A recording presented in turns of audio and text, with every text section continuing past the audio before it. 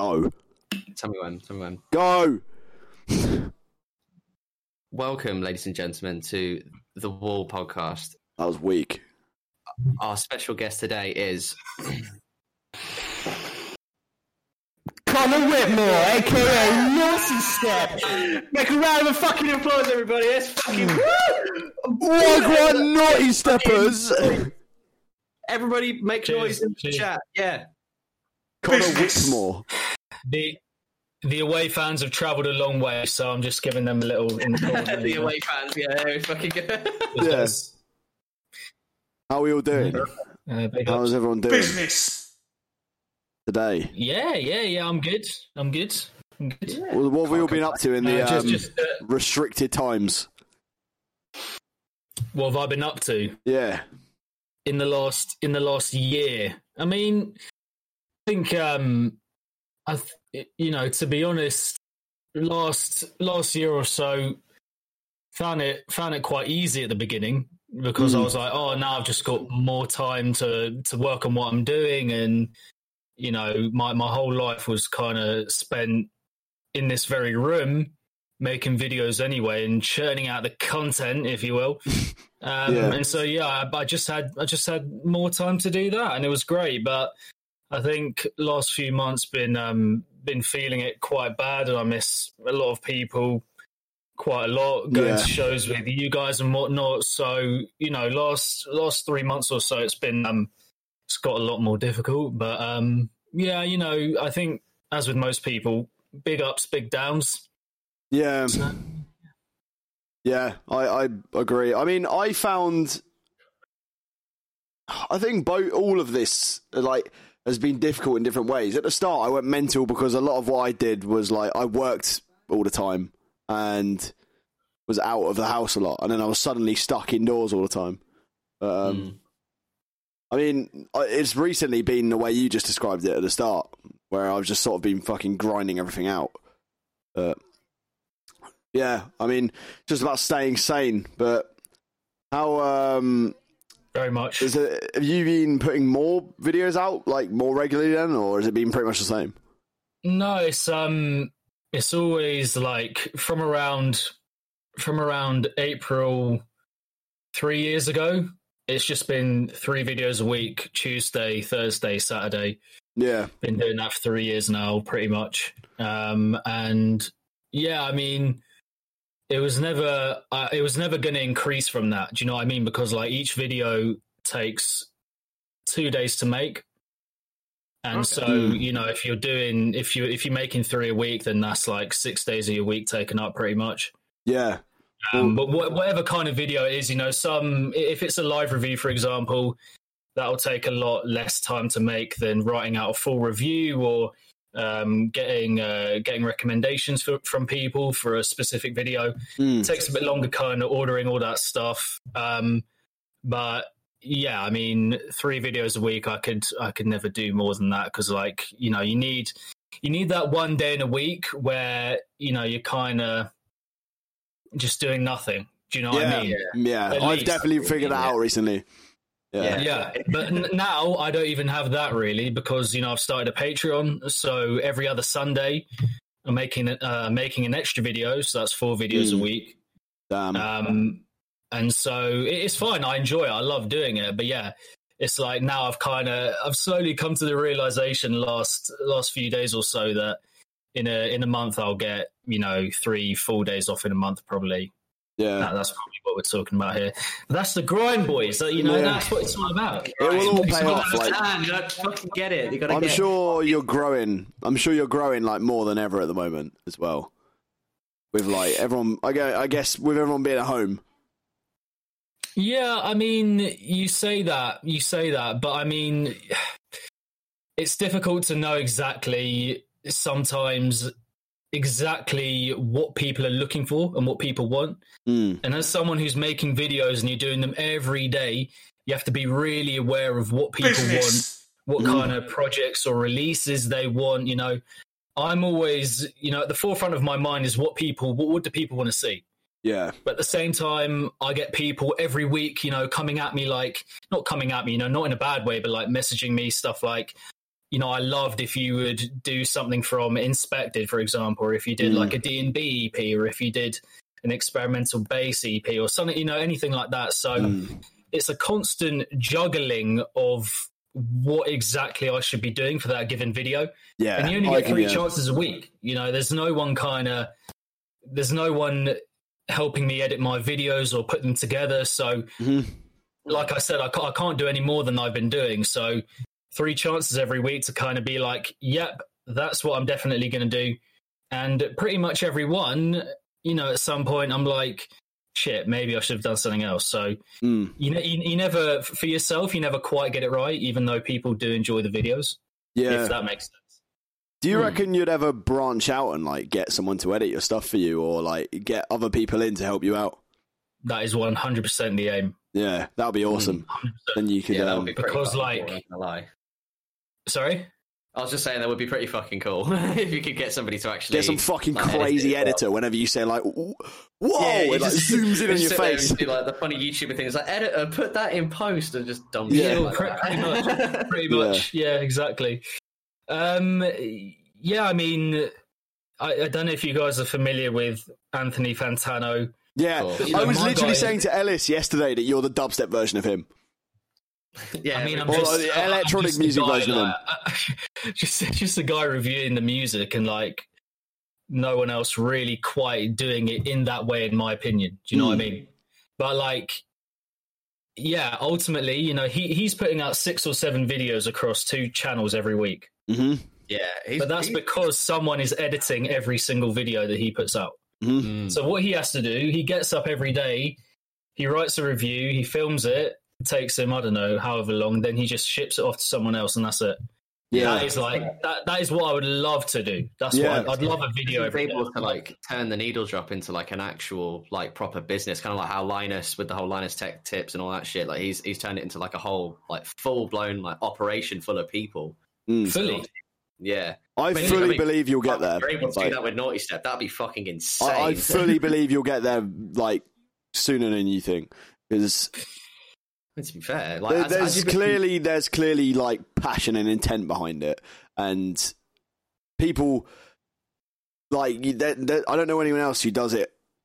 There's not that many like review channels for fucking underground dubstep or electronic music anyway, and like you do it really well. So we had Joe on a couple of weeks ago, and like he's the only other guy. You and him are the only 2 I watch. So I don't know any others that. Quite a few have actually, quite a few have cropped up. I made a tweet about it yesterday. Oh, really? Quite a few have cropped up. Well, I mean, they've probably been around for far longer than I've been aware of them, but yeah, there are quite a few. Some of like, people like T-Rex and Knight and stuff. They've started doing it a bit less now. They're trying to move on to other stuff now, which is cool. That's awesome. But no, there've been a few other channels that have cropped up for me anyway, in the last kind of couple of weeks or so. But again, for me, it's just that thing of knowing what people want. And you say it's like I don't know, just a bit of a, not an inevitability, but kind of like a thing that what I want to do exactly with it will get there at some point. But sometimes I definitely fear that exactly what I want to do is not what people want to see. And that's constantly what I'm playing with. You look at my live reviews, which are more entertaining, more, kind of a bit more chilled. I'm playing the music for the first time. I'm doing the reactions. Oh, fire this, fire that, great drop, blah, blah, blah. But then you have the stuff which is a bit more analytical and thought out, and that doesn't get viewed as much, but ultimately that's the thing I prefer doing a little bit more. If it came to doing one of them, it's going to be that, because that's my passion. I've had a very, very journalistic background. I've written so much in my life, and that if it came down to down to those 2 things, then it would have to be that one. And you kind of wonder whether how far that can push, basically, because I think constantly about how many people actually want to see that side of it. I think a lot more people than you think do. Even if it doesn't get as many viewers, I think it's also like about just finding the balance, which you seem to be doing well. Like you're balancing those two concepts well. And I think you could if you just continue to do that, you'll still continue to grow. I think. Yeah, well, especially with like the Patreon thing you've got going on now as well and everything. Hopefully you'll be able to. Someone put in the chat, Naughty Enterprise. Naughty Enterprises. Well, I mean, honestly, I'm a person for like not letting my ideas loose when I have them. Mm-hmm. You know, you see people. I'm throwing no shade here at all, but you see people. It's like they have an idea, and then suddenly it's like, oh, Twitter. Yeah. Let me run it past you, and that's fine if it works for you. But for me, that's like now I have to do it, and that's something I have to like really do as soon as I can because people are expecting it. They've got the idea in their head. Do you know what I mean? So it then adds that pressure of like, oh shit, other people have seen that I'm going to do this. I have to do this now. Yeah, it's like this is why like I hate saying that I'm going to like release a certain like let's say like I've said a couple times. Oh yeah, I'm thinking of doing an EP or something, and then I get that guilt of like I don't have the drive to sit and make an EP that actually is like a coherent story of like tunes rather than just putting out four just random singles into an EP and just fucking calling it whatever. So every single time I've sat there and I've just gone, don't tweet that.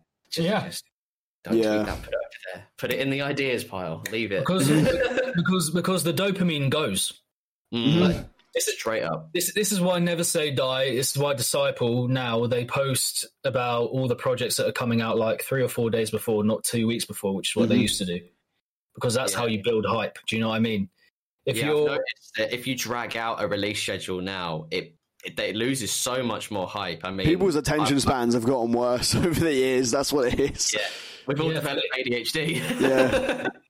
Exactly, but you can't blame people. You can't blame people for that. So it's a thing of just like how it is nowadays. Understanding how it is and working with that, and seeing how you can kind of work around that and make sure everyone's happy. You know. Yeah. But the whole shelf life thing when it comes to music, it's just a massive shame. But you can't stop people from making the music. Do you know what I mean? Like that's what they want to do. Yeah. So I mean, you're never going to have it perfect, unfortunately. I've been trying to post recently, like more about releases that dropped like 2 months ago, just because there will be like a majority of the people who listen to my music. There'll be like a majority of them would have missed it, so I just try and post about it like for a couple months after. I feel like I'm just fucking shoving it down everyone's throat. Yeah, because then you can at least make it seem like, oh look, it's a new post about something that's new, and then they sit and then like these new people that come in, they think it's new, but it's like it's months old. Yeah. But then obviously it works differently for us because obviously as we're artists, a lot of our stuff's kind of designed to kind of, be there and kind of just stay. Whereas like I reckon with videos, it's a lot more different because obviously you're having to do shit to keep up with the times constantly. Like you're constantly having to look for what's the new thing to post about, which artist should I be talking about? Should I this. So like some shit's kicked off on Twitter or like something shit's kicked off with like within the industry, and you've got to constantly keep your eyes and ears peeled for like everything. I can imagine it's a bit fucking away. Like I can imagine it's a lot more of a stressful process than it is. Mate, the whole Dat6 situation. Obviously, I have to give some sort of opinion on it. I can't. You can't say nothing if you're kind of like someone with a platform. You have a platform with a voice, so you kind of have to. Exactly. For that exact kind of music. And people are like, oh, what do you think of this? Are you at least going to say something about it? And then it's like, then it comes to making a video about it, and you have to think about every single way that, people can try and talk about it with you. Do you know what I mean? And kind of work through that in your mind, write something cohesive, and then bloody present it on camera. Do you know what I mean? Like it can be a lot. It can be a lot. Yeah, it's a lot to do, and it's a lot to fucking. I mean, to be fair, I admire your courage for doing it because the amount of times where like I've only just started getting into the idea of wanting to create content that goes along with my music. Like, so I've been posting dumb shit like, like I posted a promo video of me running across a fucking field in Sheffield just to promote my latest song, and I fucked up, and I fucked up my trainers. I fucked up my coat. My trainers are still stained. I fucked up my NMDs for that. Never again. Fucking like being on camera. I don't know. I always admire someone or I admire the courage of someone who's able to get up in front of a camera and do that shit on a regular basis to a point where, like, you know, they've become almost like a household name within like other friend groups and stuff. I mean, yeah, it's crazy to say the least. Well, I mean, I can't, you know, sit here and say that it's completely fine. Shit. Yeah. Bloody hell, got a bit excited there. And that it's ever been completely fine, because, like, when you especially when you script something, you have a specific line and you just say it again and again and again, and you naturally become a perfectionist, you know, because you're just like, you're doing it so often that you're just like, I want it to look and sound good. Mm-hmm. And if it isn't good, then I'm going to do it again, and I do it again. Like people have no, you know, people will not kind of know what I go through when it comes to filming each video. It's not as easy as just putting on a camera and just saying it. Yeah, of course, exactly. There's a lot of trial and error with every video, and sometimes I'm filming for like 3 hours. So do you like script videos with how you're gonna say and explain everything? It depends what kind of video it is, but if it's just a normal review, which is just like exactly what I think, I've listened to the project about 8 times or so, and it's all ordered and structured and stuff, then yeah, that is scripted, yeah. But if it's like a live review, then completely off the cuff. Yeah. Oh, I see. That's I didn't realize you scripted any of them, but you definitely do it. You do it very well. I mean, the normal reviews, I couldn't not script them, because, you know, it becomes a thing of me saying exactly what I want to say. Yeah, like, that's the whole point. It's just like I have opinions, and I'm going to order them this way. Mm-hmm. This is what I think. Cool, awesome. Whereas with a live review, it's just like, oh, what emotions am I feeling right now? Like, how is this music hitting me in the moment? You know? Yeah. So it's just 2 completely different kinds of filming and writing and all that kind of stuff. That Dan's Demand just put in the chat, what video took you the longest to record? Oh, 100% Joyride Brave album review. Really? Because the album's like I think 18 tracks or something. Jeez. And you know, you want to cover all of them in some way or another. Yeah. So like some of them you can talk about quite quickly because not a lot goes on. You're like, oh, this is just a simple Joyride house tune, you know, all good. But some of the tracks are so complex, like I'm Gone, for example, and you just have to dissect the whole thing because there's stuff you just can't miss out. Do you know what I mean? And so that review is like 20 minutes long, and it's just me talking pretty much. Yeah.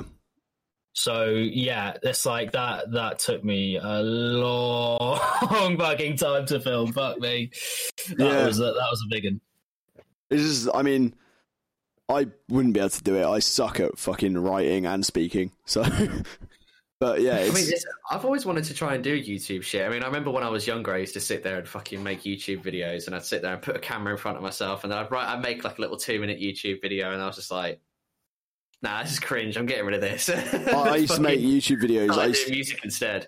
When I was like 12, I used to make like fucking Minecraft tours of like my house and shit. It was fucking great. I used to do cinnamon challenge videos. I did a Harlem Shake video at my school. No. I was in a Harlem Shake video. I used to go. I used to go rock climbing at Craggy Island, and they did like a Harlem Shake of the whole place. They announced they were going to do it, so everyone had to fucking do it, and it was fucking. It was jokes. When we did the one at my school, I was the one that had to. Well, I filmed it and then edited it on fucking iMovie on my phone, and like. Because somebody had flipped a table over as soon as the drop came in on Harlem Shake, we immediately had to stop because teacher kicked off and, like, you know, we only got like 3 seconds of footage. So like for the entire 8 bars of the drop, it's just me going to other people just doing the same shit in loops for like 20 seconds. Bro, I got rinsed for that. That was fucking hilarious. Oh no, the one I'm in is probably still on YouTube. If anyone looked hard enough, they could find it. It wouldn't have anything to do with my name, though. Like, Nimda Harlem Shake. It wouldn't have anything to do with my name. It'd probably be like Harlem Craggy Shake Island. Nimda remix. I'm gonna find it. Yeah, I'm gonna find it and post it. Fuck it. But Right, mate, that's all because of Bauer as well. What the hell? That's mad. yeah, I know. Well, yeah, it was Bauer, and then what's it? Filthy Frank made the fucking original video, and then I still can't believe that whole shit that happened with like basically Bauer just got contractually fucked over because the sample wasn't cleared.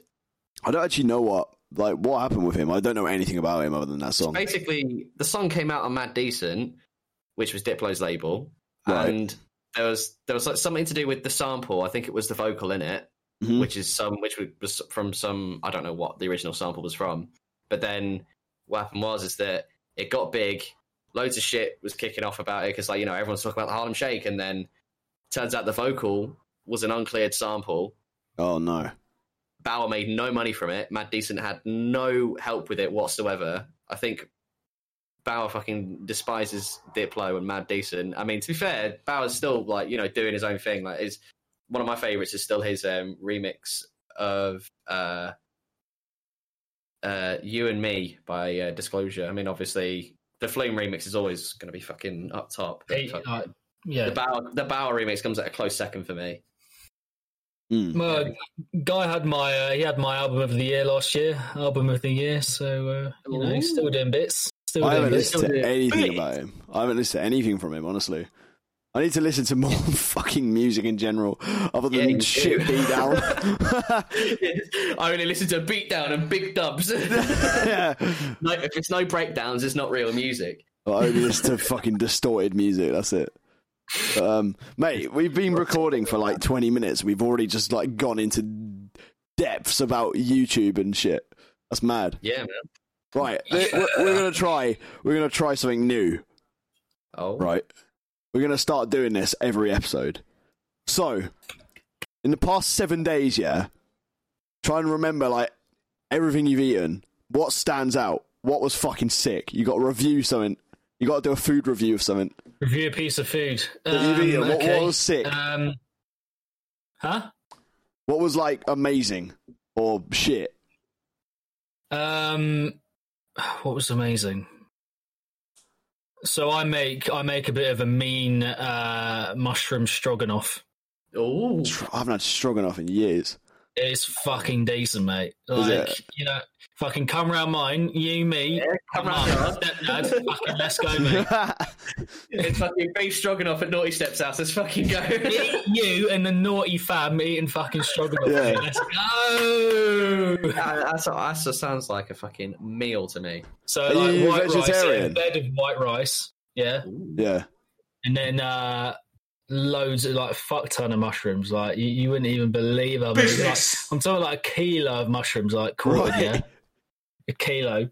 And then all sorts of spices and vegan creme fraiche, and then chili seeds, and then pretty much put it all together. It's unbelievable. The taste of it is unreal, boys. I'm telling you. Flavor Town, City Central. The naughty stroganoff. You got to trademark it. The naughty stroganoff. Yeah, the naughty stroganoff. Waitrose do this very good vegan breaded chicken, and so my mum's learned how to do like katsu sauce, and it's fucking sensational. So you just put the two together, and again, bed of rice, you fucking sorted, bruv. Like it's top drawer. Speaking of katsu, I think one of the best things I had this week, I had a katsu curry. It's one of my, it's all basically just all time favorite dish. If I'm ever feeling shit, I'll always get myself a katsu curry and just sit there and just eat all the rice first, because I know that I'll end up eating everything else first. So I just sit there. Well, obviously with all the sauce on, I just plain rice. Oh, so you leave the good bit. You leave the good bit. Yeah, I leave the good bit. So fill my absolute britches with all the nice saucy sticky rice, and very nice. But I also did have a funny story about I ordered from this place in Sheffield called So Famous, which they do like, I think it's all like Hollywood themed shit. It's like some like Sheffield version of like American Diner with, you know, all that shit. So everything's like, oh, classic milkshakes and everything's named after a movie and I don't know. And but yeah, my Uber driver gave me the wrong order. So I'd ordered like 2 like waffle burger thingies, and he'd actually arrived with 4 different burgers, all of which were more expensive than the burgers I'd purchased on their own, along with a bunch of other sides and shit which I didn't pay for. And I called up the driver, and he's just like, "Oh yeah, just call up the restaurant. They just told me you got the wrong one." And I was just like, "Yeah, sure thing." I'm not Yeah. I think I got about 60 quid's worth of food for 20 quid. Oh, Like, I'm not complaining. Very good. That was a good. But wait, hang on. You're gonna have to clear up waffle burger for me. What the fuck? What's that? About? It's basically chicken and waffles, but in a burger. Shut the fuck up. No. No, I'm not kidding. That's an abomination. Surely. that sounds great. Is it a thing? Yeah, I mean, I've had chicken and waffles before. I remember when I went to Crepes and Conan's restaurant in Croydon. I didn't know they had a restaurant. Yeah, man. I had no idea. Do you remember their song, Crepes and Cones? No. That's the name of their restaurant, Crepes and Cones. Fucking hell, that's great. Paul, I don't know if you remember Paul, Barney, but Paul, who came over and was fucking plugging me like Jersey House or whatever it was. And we used to smoke lots of weed, me and him, all the time.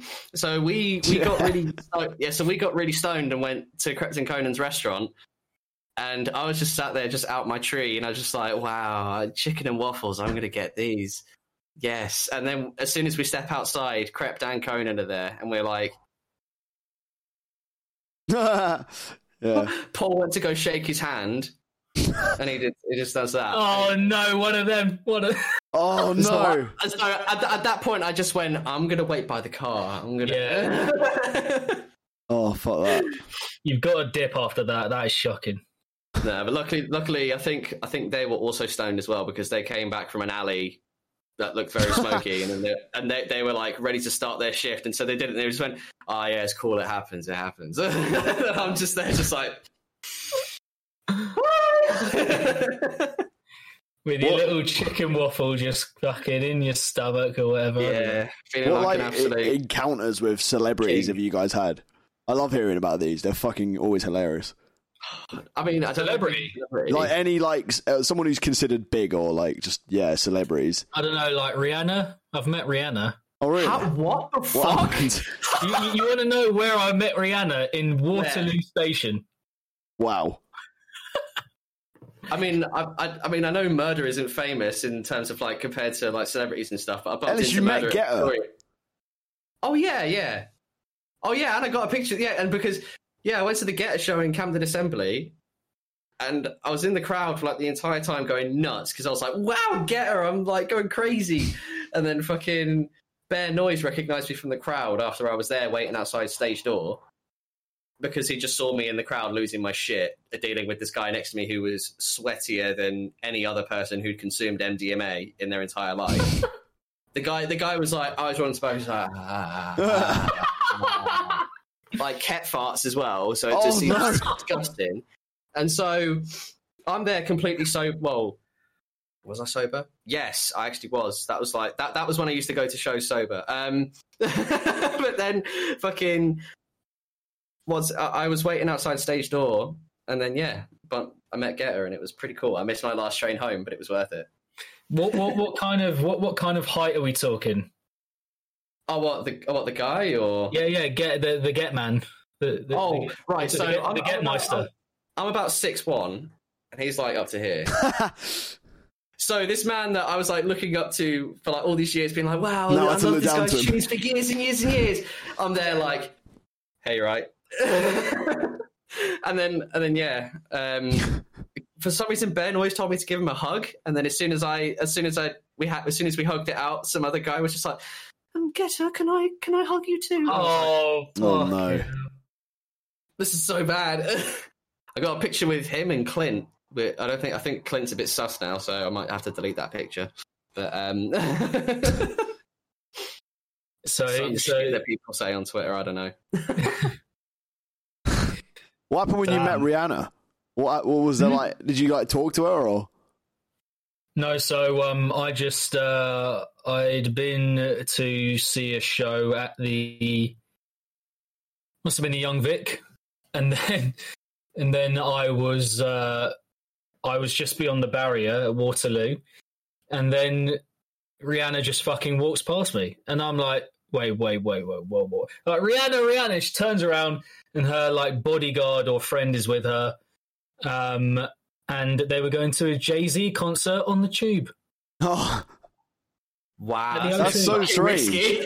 So, yeah.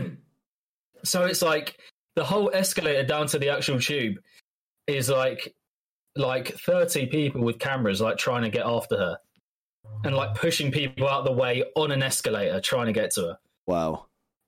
And I'm just like, whoa, it's like a bloody like hurricane on the blood light in the fucking on the escalator. On the fucking escalator. Oh shit, there's paps everywhere. Yeah, mate, I could feel people were like trying to wrestle their way past me with cameras, like these fucking expensive cameras. Holy shit. And then Rihanna's just like her shades like that. Yeah, exactly. I was there, one of them. They're all fucking, yeah. It's like a mosh pit on an escalator. So you're moving down nice.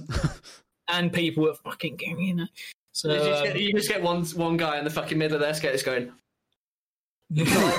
push everybody back. And everyone back. Wait. Wait for the drop, everyone. Yeah, God. Fucking hell. But yeah, that was very surreal. There's a picture of it on Facebook. You can find it.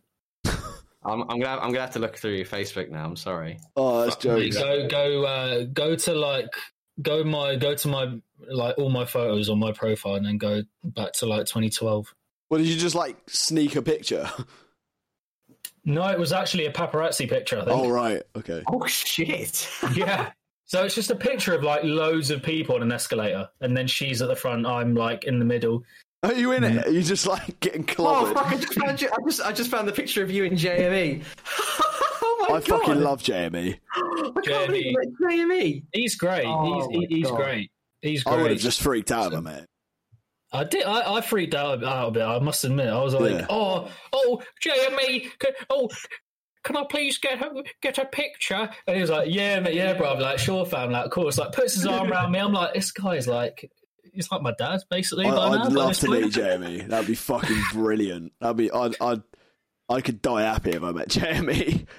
Oh, fuck, I found the picture. There's just you stood there just like, hey. There's you with all the paps. You're looking so like, help. Mate, and behind those paps, there's like 20 others just like waiting. Just like making their way down, creating the mosh pit, just getting involved. That's fucking amazing. Mate, it was so mad. It was mad. I can't think of any times I've encountered like any sort of celebrities.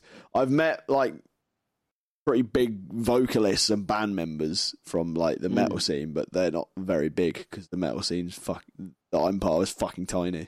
But like one that stands out, I met Ellis. I think you were at this show. Do you remember when I did that guest spot for Bound and Fear and the mic fucking turned off? Oh my fucking God, yeah, because they didn't mic you up properly, and then fucking and you tried to do your fucking gutturals, and then it just didn't come through. Silence. At all. Yeah. No, it was just you going, dude. Yeah. It was fucking awful. But I met like, do you guys know the meme, the fucking send them to the slaughterhouse meme? Like, yes. Yeah. Yes. I met the vocalist of that band, and like I was like fucking 17 at the time, and I was just like, oh my God, it's him. And then he bought me a shot, and I was like, you've just bought an underage boy fucking alcohol, yeah. Did you fail to mention the fact Could that have you just were cancelled him. Yeah, that's it. On that day, Barney became a legend, you know? Yeah. Fucking he gets arrested next day. Fucking hell. How was like videos been this week? How's content coming along in the last week or so?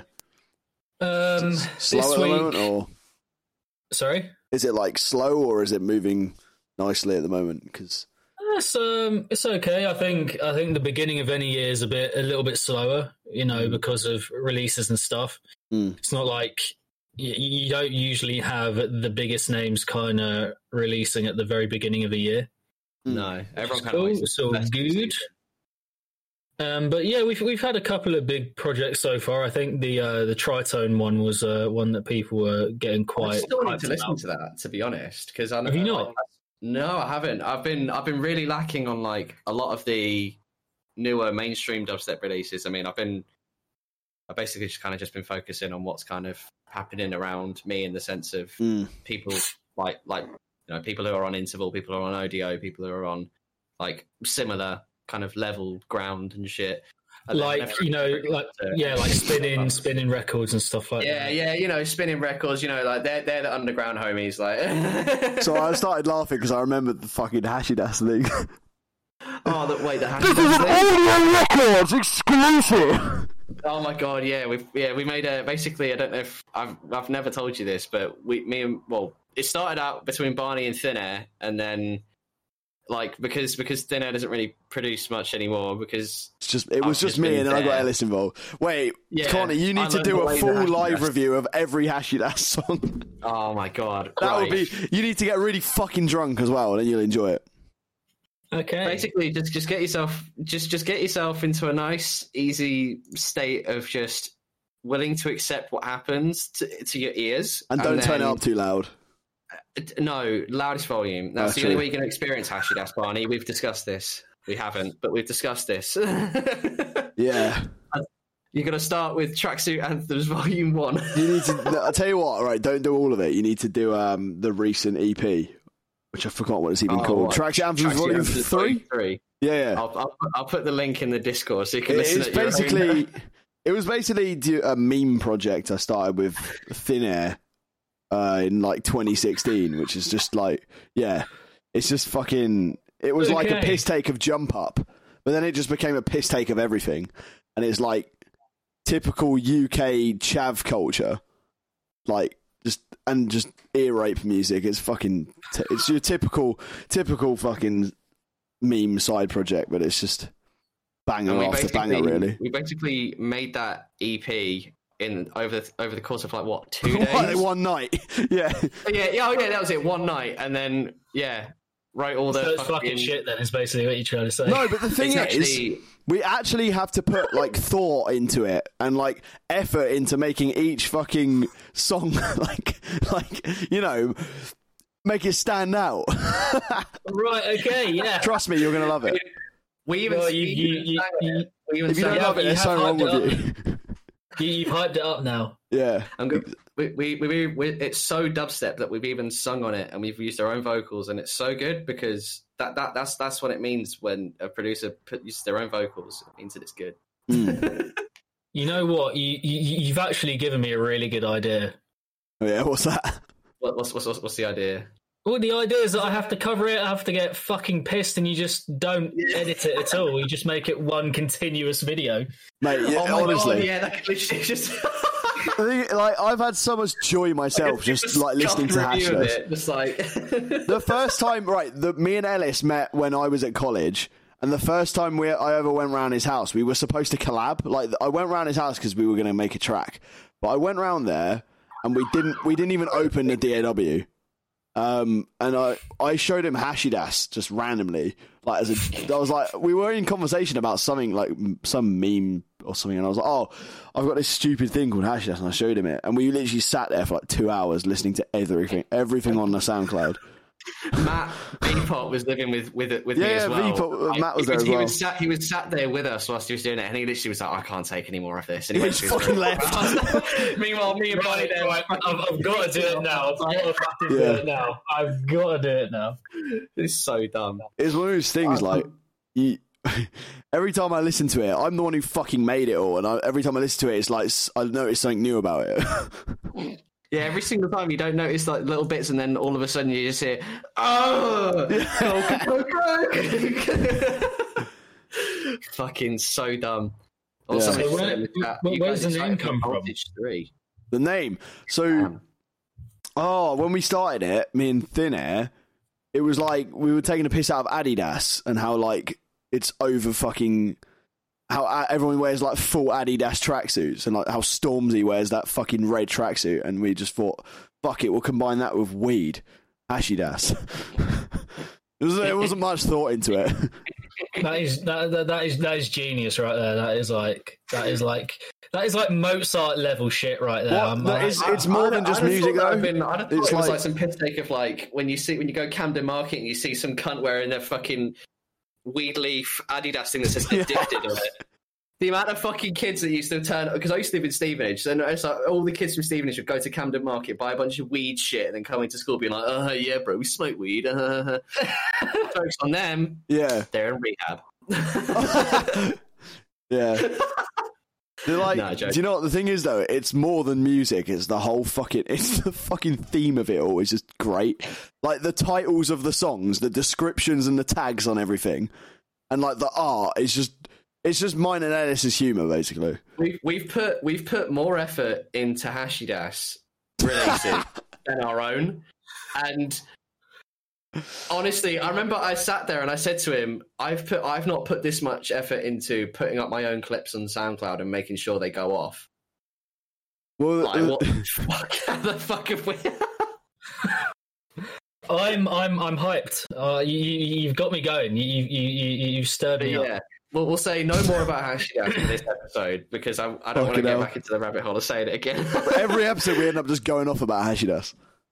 This is all just a giant ploy for us to plug Hashidas to everyone. The wall is just a marketing scheme for Hashidas. Facts. Yes. Yeah. But yeah. I mean, fair enough. Do what you got to do. On an unrelated note. Is that it? I forgot what I was going to say. Oh. I was going to say, I forgot to say, do you remember the first time that we met, Connor? Yeah, I think so. Was it one of the I don't know if it was an audio show, but it was down in the old basement, was it not? Oh no, it was before that. It was before that. Was it an event? It was the Bygore reunion thing. That was my first set my first ever set. I played in room 2 whilst Tasoki was playing room 1. And I came through to the smoking area and you were hanging out with fucking Chris and Joe and everyone. Yeah. And I came up to you wearing a fucking Joyride jumper and I was like, oh my God, this is a sick Joyride jumper. And then I didn't see you for ages. Yeah, long time. Ages. And then I didn't see you again. I didn't see your face again until you posted that issue 1 review. Yeah. Because then when you posted that, I was like, what's it? Mike was like showing us it all and I was just like, oh, I know this guy.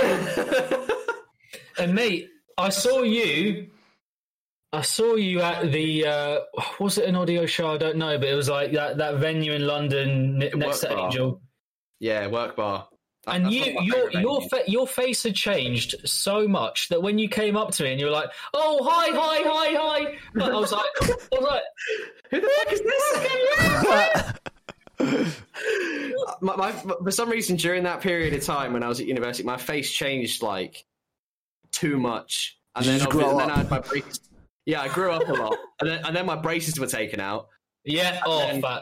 Yeah. Oh, I can't believe I had braces until the age of 20. That was fucking a bit cringe. You guys must have met around the same time me and you met, Ellis.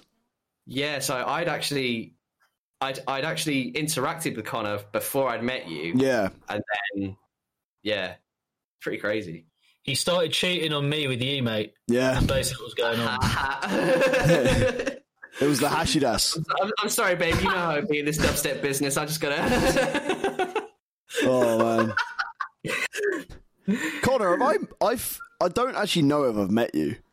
Yeah, you were absolutely munted, mate. You were gone. Was I? Wait, when was it? Was it at Primworks? It was at Primworks. I was sober at Primworks. Were you? I'm just... everyone says this about me.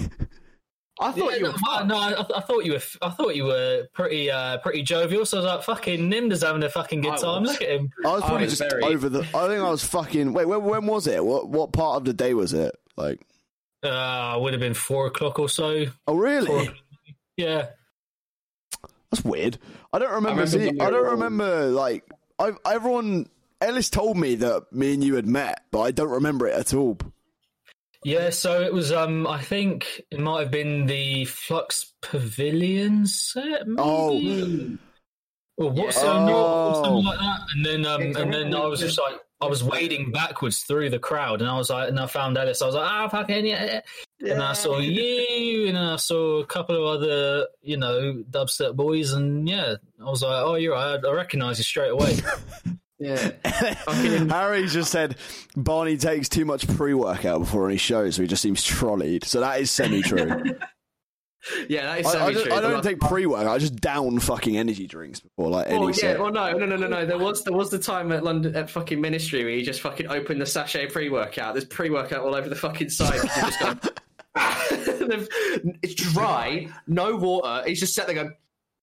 Yeah, in this fucking pre-workout, he's there mixing his hands doing this because he's fucking pre-workout. You know what? I'm surprised I didn't fucking die that night because do you know what? The one I just went to Holland and Barrett.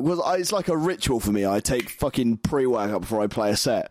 But I went to fucking Holland and Barrett, just picked up 2 sachets, the first thing I saw, and then after I fucking took both of them. I read that each one was 2 servings, so I had 4 fucking servings. Just sat there, full of all this pre-workout. His heart's just going like doing a fucking jungle break. Like, I remember playing the set and just not knowing what I was doing. Yeah, and I tried to talk to you at some points, but because you were so fucking hyped up, you were just there, it's like, and then carried on mixing. Yeah, it was fucking jokes. It was vibes though, because everyone went hard as shit despite the lack of people. Yeah.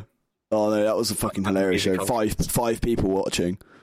Yeah, and then most people were behind the decks. Yeah. Yeah, everyone was on the fucking stage. People behind you than in front of you when you're playing. Yeah, it was hands on your back, blah blah, whoa, yeah, and then no one in front of you. It's more just it's like you're just mixing in your room with your mates. Yeah, that's pretty much what it was. That's pretty much how it turned out to be. Or in Pirate Studios or something, everyone just fucking. I was at Pirate Studios the other day. It was fucking. Oh yeah. Yeah, it was good fun. It's my first time ever going. Really? Yeah, it was good fun. Very good fun. We were there for 8 hours. 8 hours. Yeah, we booked back-to-back sessions. Fucking hell. I mean, I think the most I've been in a Pirate Studios is 4 hours. But the only thing I don't like about Pirate is that because I'm very I don't know what the word is, but I'm very picky about CDJ's amounts and shit because I like mixing with 4 decks because I'm a fucking cunt. So the most they have is 3, isn't it? Yeah, so the most they have is 3, and then if you want a 3-deck room, you have to pay an extra £15 on. So I ended up just fucking paying for these on finance instead because I can just do it at home, and I don't have to pay Ubers to get to Pirate Studios and then how much. But yeah, Colin, do you produce or DJ at all? I used to produce in a 3 with 2 of my friends from school. Oh yeah. We made a few tunes. We had a good time. We had some good fun. One of the Instagram questions was actually what was the trio that you were part of? You can find it for yourself. You can find it if you troll through my my reposts and stuff from about 7 years ago. Then you'll find it. You'll find it. But I don't know. I just I like the idea of someone kind of stumbling across it as opposed to searching it and then listening to it and going, "Oh, Connor was shit." But yeah, we were shit. We weren't great, but we were just having fun. We were having fun. That's sort of. I mean, to be fair, I think music that has, I don't know.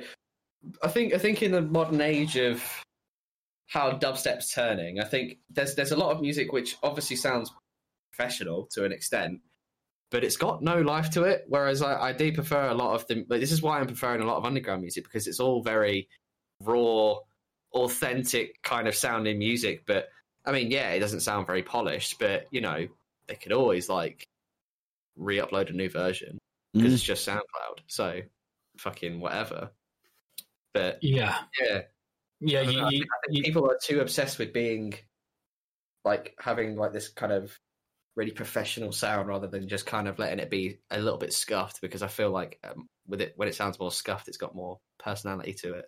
Mm-hmm. So would you say that, well, you, Barney, as well, would you say that you're more ideas or production? I'm definitely ideas, 100%. I consider my mix downs fucking bad because I'm more ideas than perfectionist with like mix downs and how the quality of my production, which is a bad thing, but I'm better at it now than I ever have been. But I think a lot of it comes from kind of just time, because you can definitely start to pick up things when you're a producer, or if you've produced for a while, you can pick up things that, say, an average listener wouldn't pick up on. Like whenever I listen to any kind of dubstep song or any kind of electronic song, anything that's not like, something that doesn't sound like a rave music song or whatever.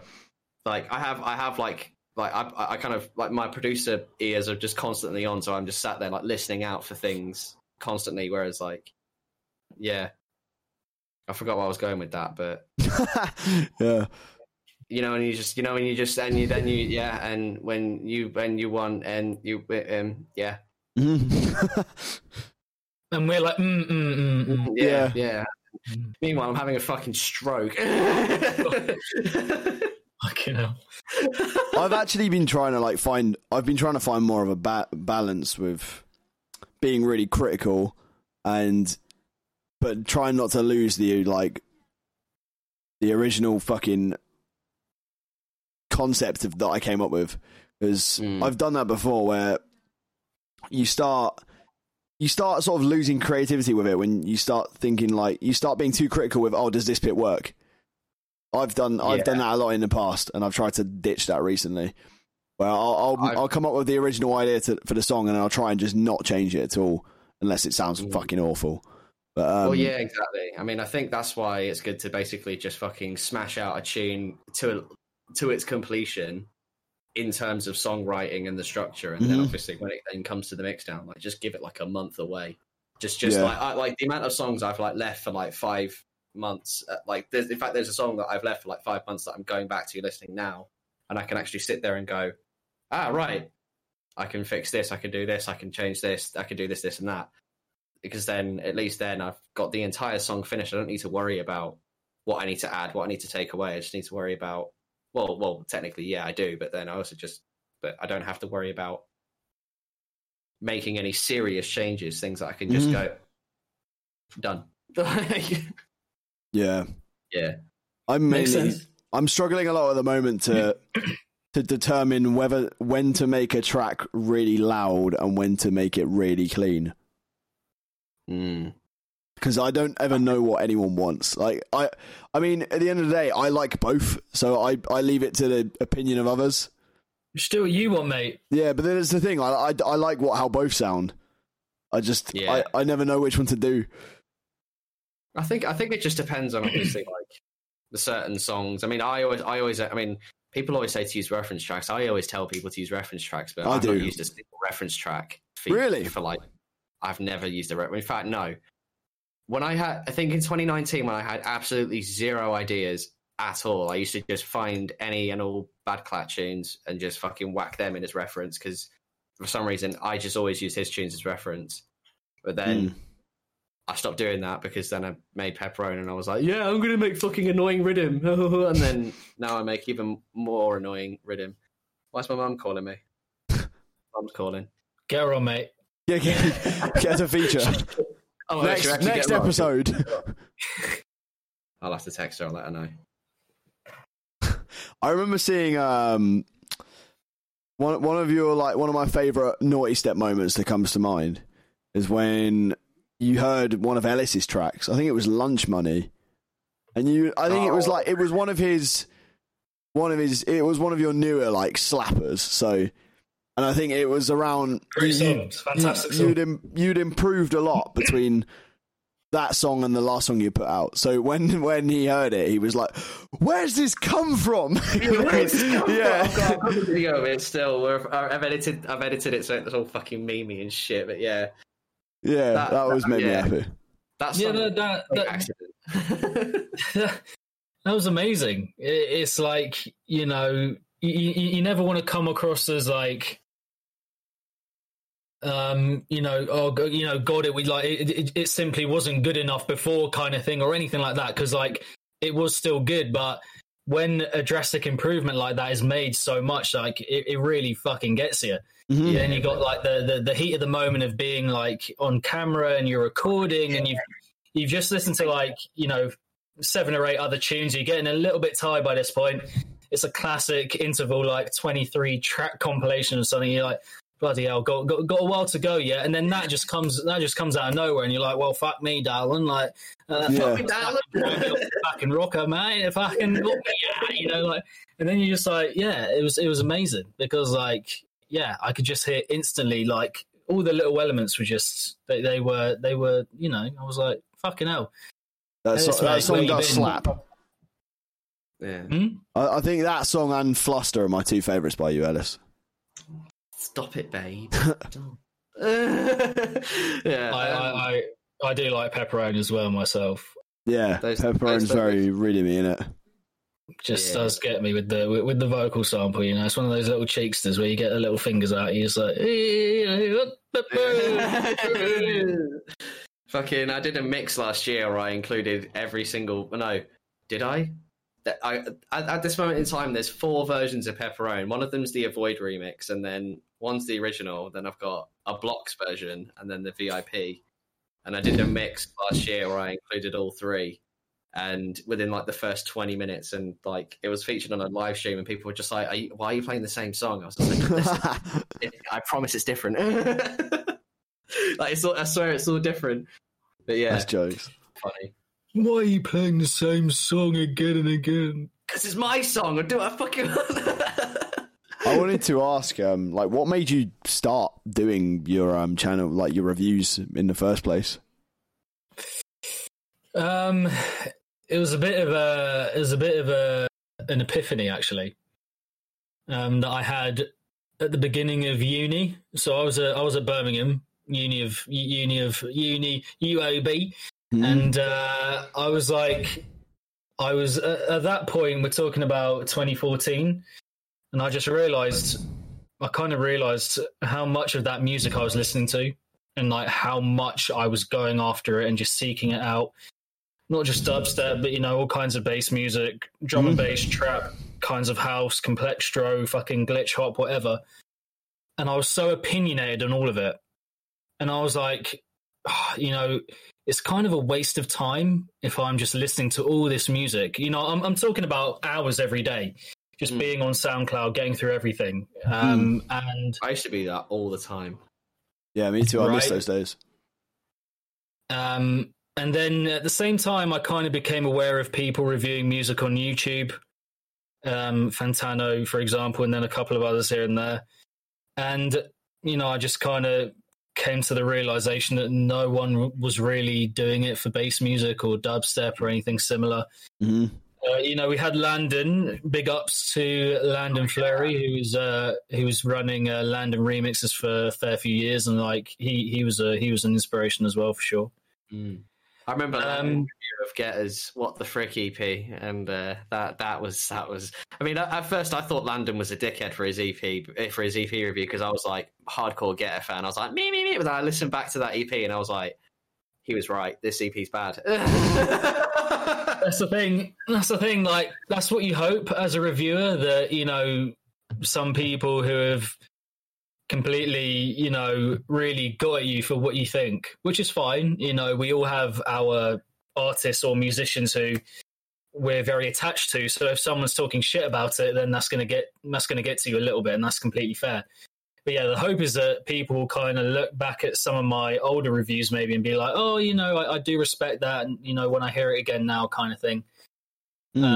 So, there's that.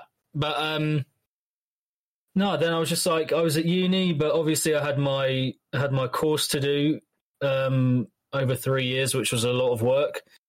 There was no way I was going to be running a YouTube channel at the same time. So I was just like, okay, I'm going to set a date and I'm going to start the channel at that time. And I did it. And it was like, I think it was 27th of December 2017. So that was when the first video went up. So yeah, from then on, it's just fucking rest is history. Wow. Very nice. Yeah. And you just grinded it out since then. Yeah, 3 videos a week, fucking, bish, bash, bosh, let's go. Yeah. That's mad. You've not had any breaks or anything?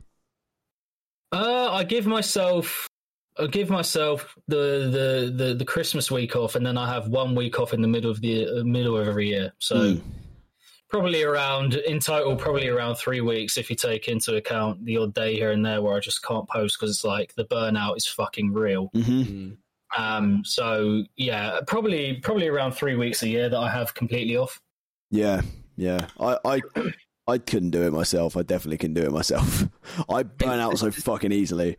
You think that, mate, but when it's so clear what you have to do, the passion is so strong. You know, it's not like I'm not like most YouTubers where I have to think about ideas and I have to think about what video I'm gonna make, and you know that would take up a lot of mental energy if I had to think about, like, if I was Mr. Beast, for example, and I'm just like, oh shit, like what the hell am I going to do now with all this money? Like, what new video am I going to make?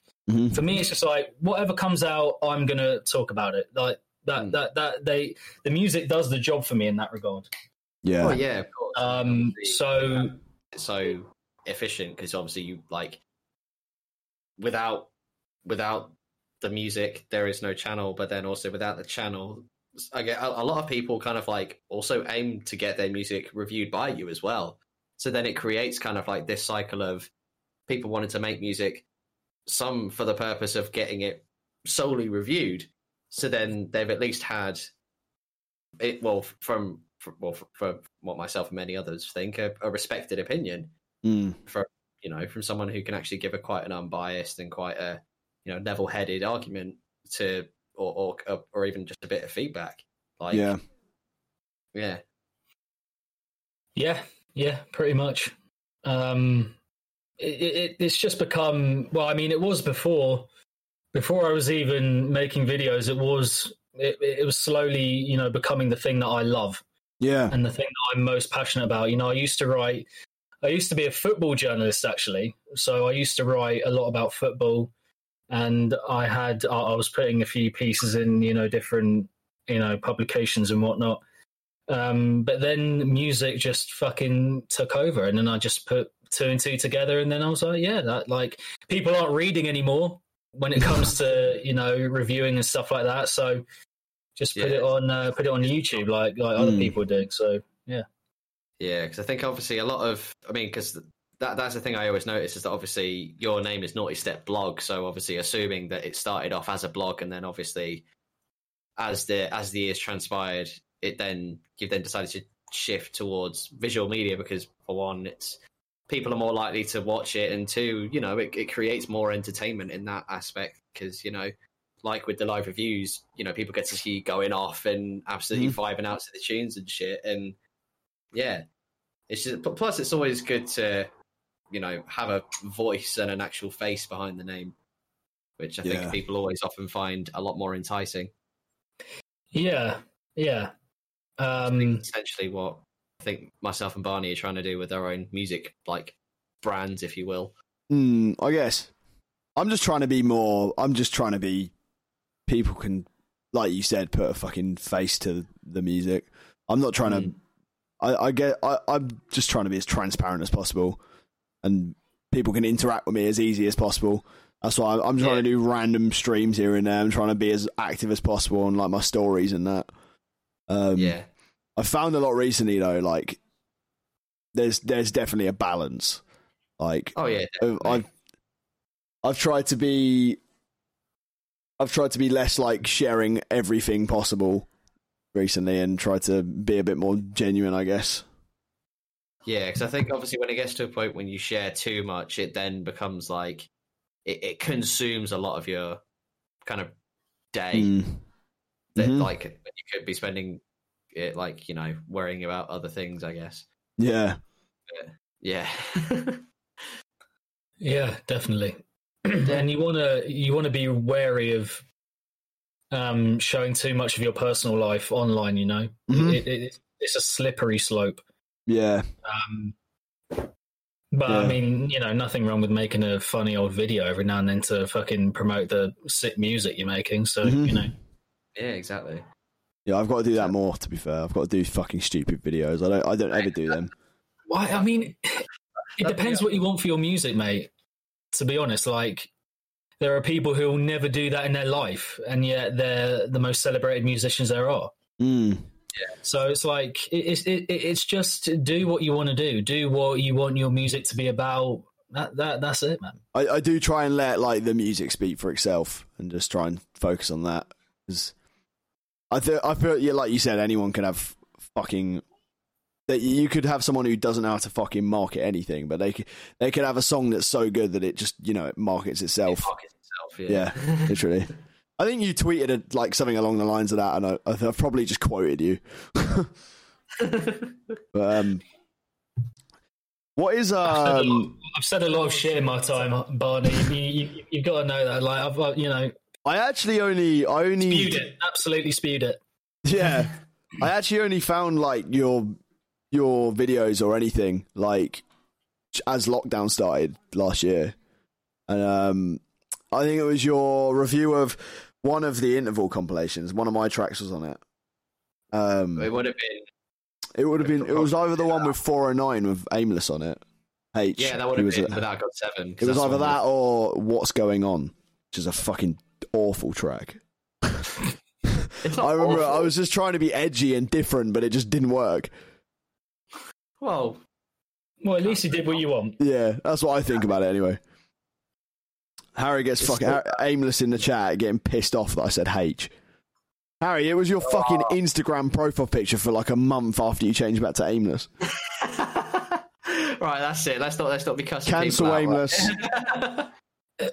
But Barney, do you remember what you were feeling or what you were thinking when you saw the review? Like, did you go through the motions, or what was it like? I was like, this is terrible. No, I'm joking. Yeah, this guy's an asshole. Like, fuck this cunt. I'm like readying your tweet. Yeah. Like, I fucking hate reviewers. Fair enough. Like, loading the gun. No, I was actually. It was like one of the. Just like, It was like one of the last few weeks before lockdown happened, and I was at work, and I used to work at a hotel as a receptionist, but like this hotel was shit, so no one ever stayed there. So I was like, most of my shifts were just 8 hours of me sat on the reception, like watching YouTube. So I came across your video, and I was just thinking, well, my first impression was it was literally like the electronic music version of what's his name? I always forget his name. The guy, Needle Drop dude.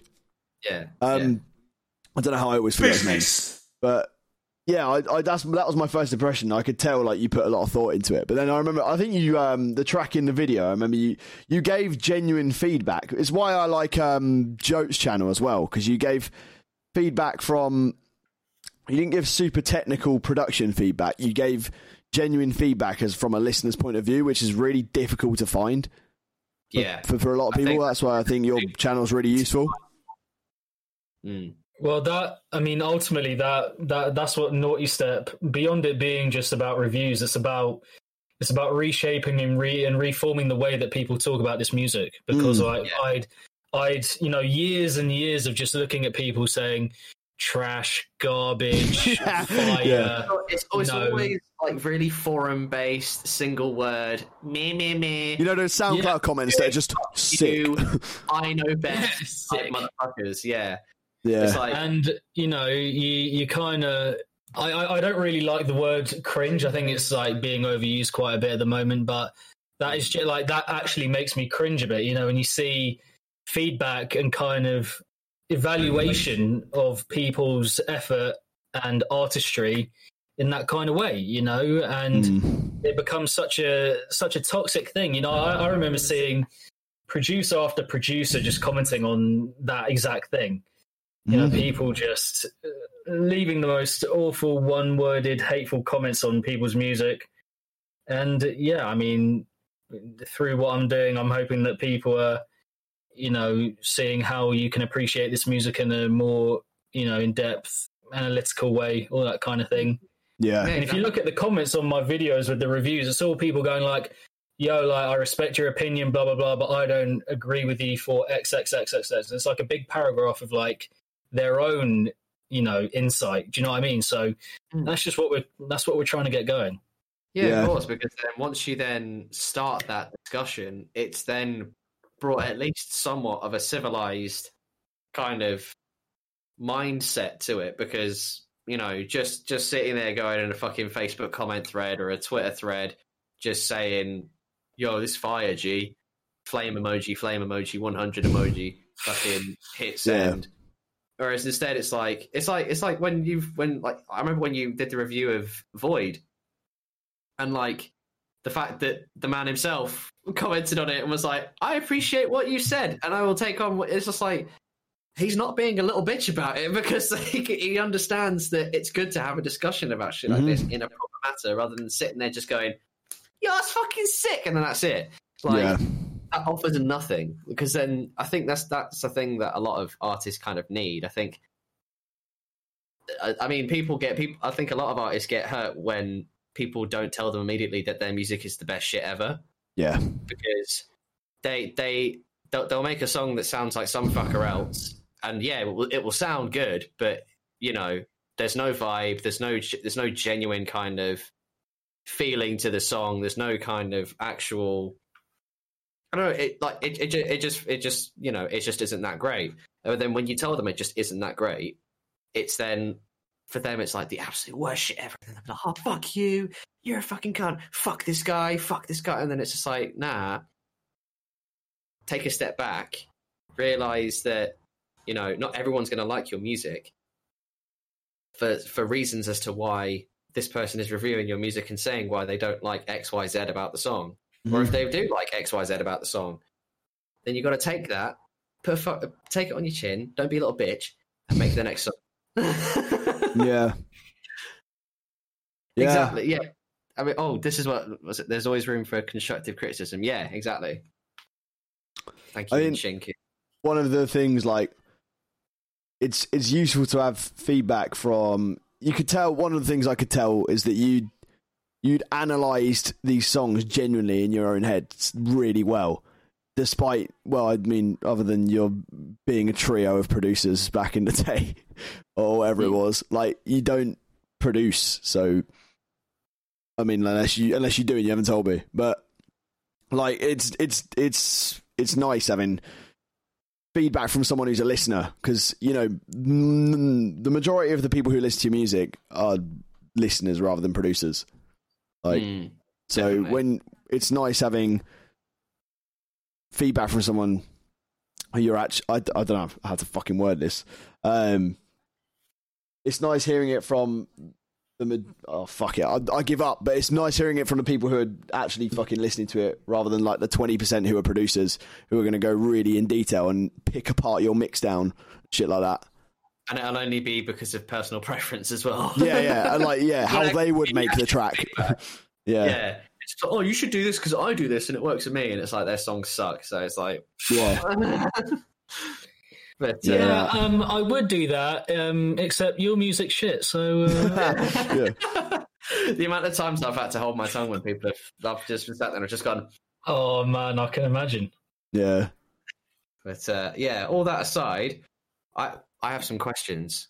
Yeah, we need to get on to questions, because we've got fucking loads this week. For the Connor Whitmore, professionally known as Nawtystep. Hey, he's in the building. And our first burning question comes from Incorporeal. Let me try that again. Reload. Right.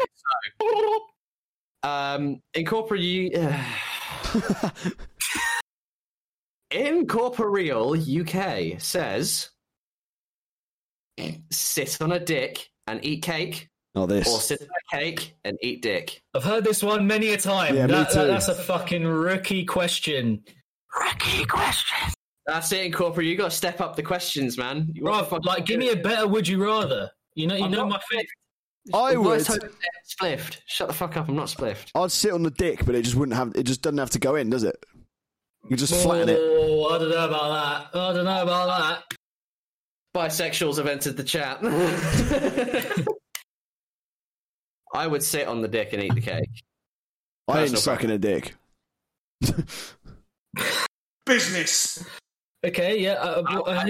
I don't want to get cake on my ass, so Oh, I've actually got a quick would you rather that I assure you've never heard of before. go on, do it. You can never sit down again, or you can never kiss someone romantically ever again. oh, You never sit down again. I'd give up kissing. No, oh yeah. I'd give up sitting down. I'm not gonna lie. Really? Yeah. I spend there's no rules Can you behind imagine there's no rules for the behind rest of your that. life you're fucking producing standing up? Fuck yeah! If I could have a standing desk, that'd be awesome. I hate sitting down on the chair. I get lethargic as fuck. Does lying down in bed count? I mean, you can't go to sleep. Fine. Lying down's fine, but I mean, if you go to the cinema, you're lying down or you're standing up. Stood up. I don't lie. If I could be stood at the back, like, Hang on. I'm at the cinema and I'm just stood there, just like. Hang on. What about you go to like imagine. All right, you can still romantically kiss, yeah. Imagine you've just got on with your new partner, yeah, and you're going around her parents' house to meet her parents, yeah, and you're having a nice meal. They've got this fucking meal, and you're just stood at the fucking table, just like eating like this. Yeah, it's really good. Yeah, lovely mushroom stroganoff, Mrs. Nawtystep. Fucking stood up. There we go. So that's quite a good one. That is quite a good one. I mean, That does outdo the one from Incorporeal though. He's got to step it up for next week. Just send a better would you rather, like DM me on Twitter or something. Just Yeah. or just publicly tweet.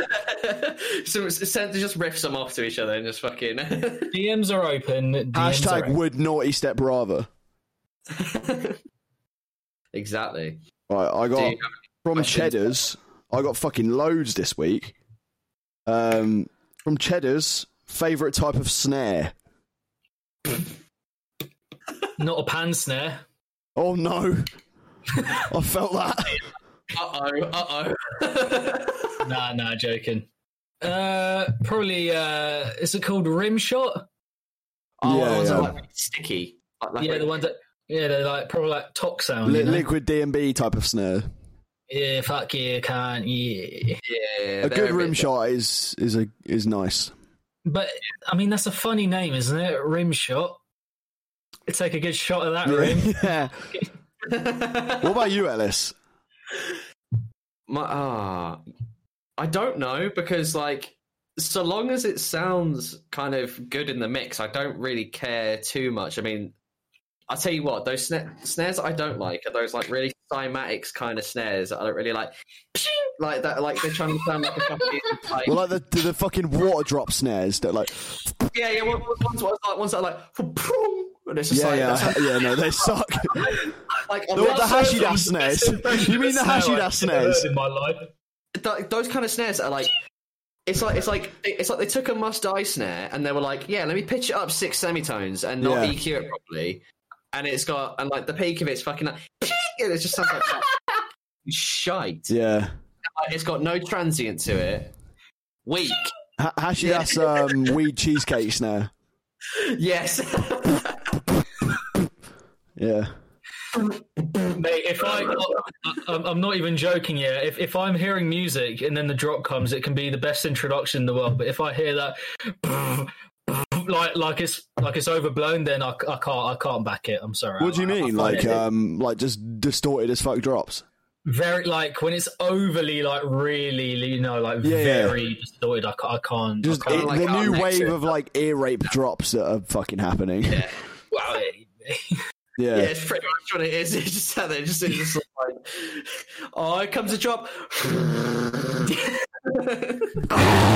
Just like like a fucking didgeridoo, but like demented, you know. And then you can just hear like the faintest pan snare over it. Just Cool. I think my favourite type of snare is like, you know, like the old Fizo tunes. Oh yeah. Like Fizo Grello. The snare in that's fucking sick. That's basically what I pretty- try and get all my snares to sound like. I need to listen to Grello real quick so I can hear that snare again. Or Mass Damage. Or Games Corner. That one's got a sick snare. The snare in that's a bit fucking sexy, to be honest. My favourite snare at the moment is Like a Bitch extended mix. Oh yeah, the snare. I was just hearing that again and I was like, oh my god, that is actually like perfection. That is just, it's a joke. It's an actual joke. Yeah, it's fucking. To be fair, I find it strange how well that song has kind of like lasted still.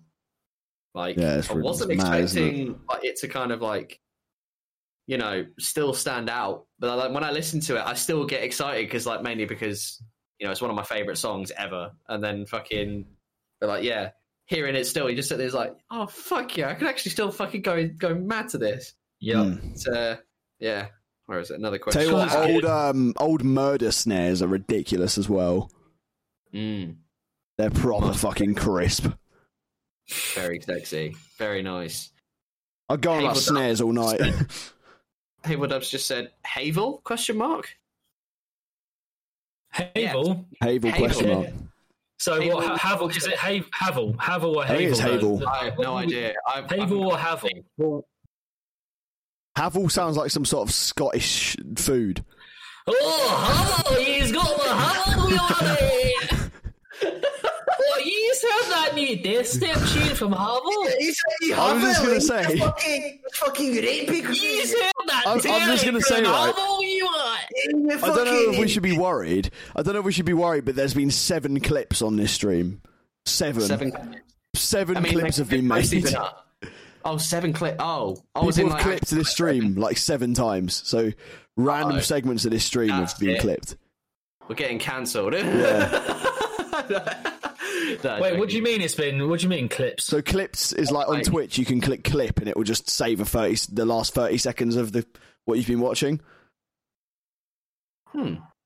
Maybe there's been some more epic, funny moments. Is that a bad thing? Wait, what? People making clips out of the stream? Yeah.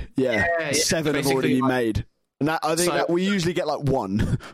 Yeah, so now that once the stream finishes, there'll be the whole stream video on demand, and then there'll also be 7 separate 30-second clips. Yeah, of, like people's moments that they thought that were actually good. Okay, strange.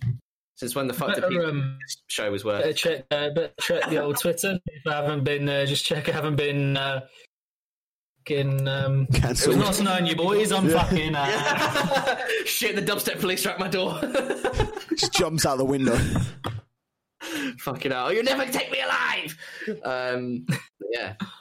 Cheddars also says, "Wait, Havel question mark? What was that? What was the context of that?" Literally Havel question mark. It's probably is it by Havel himself? Yeah. Oh, yeah. So nice. it's the wrong way around. Yeah. Why is Harry saying that I can't count? I don't get this meme. Cheddars says, "How did you make your own vocabulary for your reviews?" How do I make my own vocabulary? I think he means just how did you get so good at it, I guess. How did you come up with your own sort of vocabulary? Well, I think I touched on it briefly earlier, but I had a very, very journalistic background and upbringing. Like my mum was a journalist for most of her working life until quite recently, and then English was miles and away my favourite subject at school. Did it at uni as well. Read fuck ton of books. I've just always loved. I've always loved just analysing anything, kind of getting into the nitty gritty of it, you know. Yeah. So with that comes a lot of words, actually. Yeah. So I find that would explain that. I find that really interesting because I'm the complete opposite, and I wish I wasn't, because it's something I've always really struggled with. But it's always kind of mesmerising to me hearing someone speak really well and analyse something really well, if that makes any sense. Because I'm just whenever I'm trying to explain a basic thing, I'm just like, fucking, I don't know how to speak, as you've probably heard through this podcast. Word, yes. Yeah, literally. I can only say basic things. Ellis, hit a question. It's Sept.aus, who says, this is directed to Mr. Whitmore. It says, what music do you actually like when you're not reviewing? So I'm guessing they're saying, what kind of music do you listen to when you're not doing reviews and stuff? At the moment, I'm listening to a lot of big room techno. So like a lot of dark techno music. Me too, actually. Me too, actually. Oh yeah. Like ever since I played Cyberpunk. So yeah, techno is just like, if you like bass music, I feel it's just pure bass, For me it's like the purest form of bass, because you're just getting solid hits of bass and then like very minimal approach to it beyond that. But yeah, it's just, for me, that's just pure bass without going over the top. And then beyond that, been listening to a lot of new disco as well. So I've been making a couple of playlists for that, because like my friends it's very much a vibe with a lot of my friends from uni. But they don't kind of explore music that much themselves. So it's just nice to kind of make playlists for other people. So I'm guessing you're kind of like you're like the tastemaker amongst your group of friends. You're like the one who kind of just like, hey guys, check out this new music I found. Oh yeah, kind of. I don't know if you guys have it as well, but like when you're so invested in music, people kind of they come to you for like recommendations about stuff, or they want you to DJ their birthday or something, or. It's cool being, the music person, if you will, because like, everyone loves music. I've come across a couple of people in my life who straight up just don't like music, and I'm like, okay. The people who say that they don't have a favourite song, I sit there and I worry that they've either had some kind of really traumatic past, or they simply have no brain. Yeah. Or one of my best friends literally just says like he just like doesn't like music. It's really strange. Is he okay? Does he need a hug? I've been friends with him since we were both like 4, and he's just never been into music too much. Like he will listen to like game soundtracks when he's I don't know when he listens to these, but that's like the only thing he will listen to, and it's not even he's just not into music. It's weird. Mad. There are people out there like that. They'll be at the wedding and everyone will just be going ham, and they'll just be standing there, going ham at the wedding. Yeah, man. Have you never gone ham at a wedding? Going ham at a wedding. I went to Sky Rose's wedding in 2019, and I got plenty fucked whilst I was there. I won't say anything else. I was very fucked before the actual wedding even started, which was kind of funny. I won't go into any more detail because yeah. And that's when Ellis became a legend, I think. Yeah. Do we have any other questions? I've got a lot. Questions about udders. Yeah. Udders. I'll skip a few of them because some of them are like just fucking shit. Would you rather a horrible sustain bass or a weak snare? I'd jump out of a moving car. I don't know. I'd rather a shit sustain because at least then like I can be annoyed at the sustain bass rather than the shit snare, because I think a shit snare just makes you feel bad. Shit snare is going to be going on for more of the song, whereas a sustain bass is just going to be probably like one section. Yeah. Unless you've just got the whole drop, it's a shit sustain bass. As soon as the fucking song starts, just boom. Yeah. That's the whole. And you can actually do well. What are we saying? Are we saying a bad sustain bass or any sustain bass? I think a shit sustain bass, like a rubbish one. Yeah. Well, could you, Barney? Could you impersonate a shit sustain bass? Just so I don't know, because I feel like a shit sustain bass could sound good if it was used right. I don't know. Yeah. You know, like those Wheeler. you know, like foghorn. You know, like foghorn jump up. One of them, but in a dubstep song. Foghorn dubstep. I've been really tempted to try and like at least make one kind of foghorn sound because I want to try and do foghorn dubstep, but like I know I would like just delete the project as soon as I did it. That's disgusting. No, get rid. Leave the foghorns in D&B.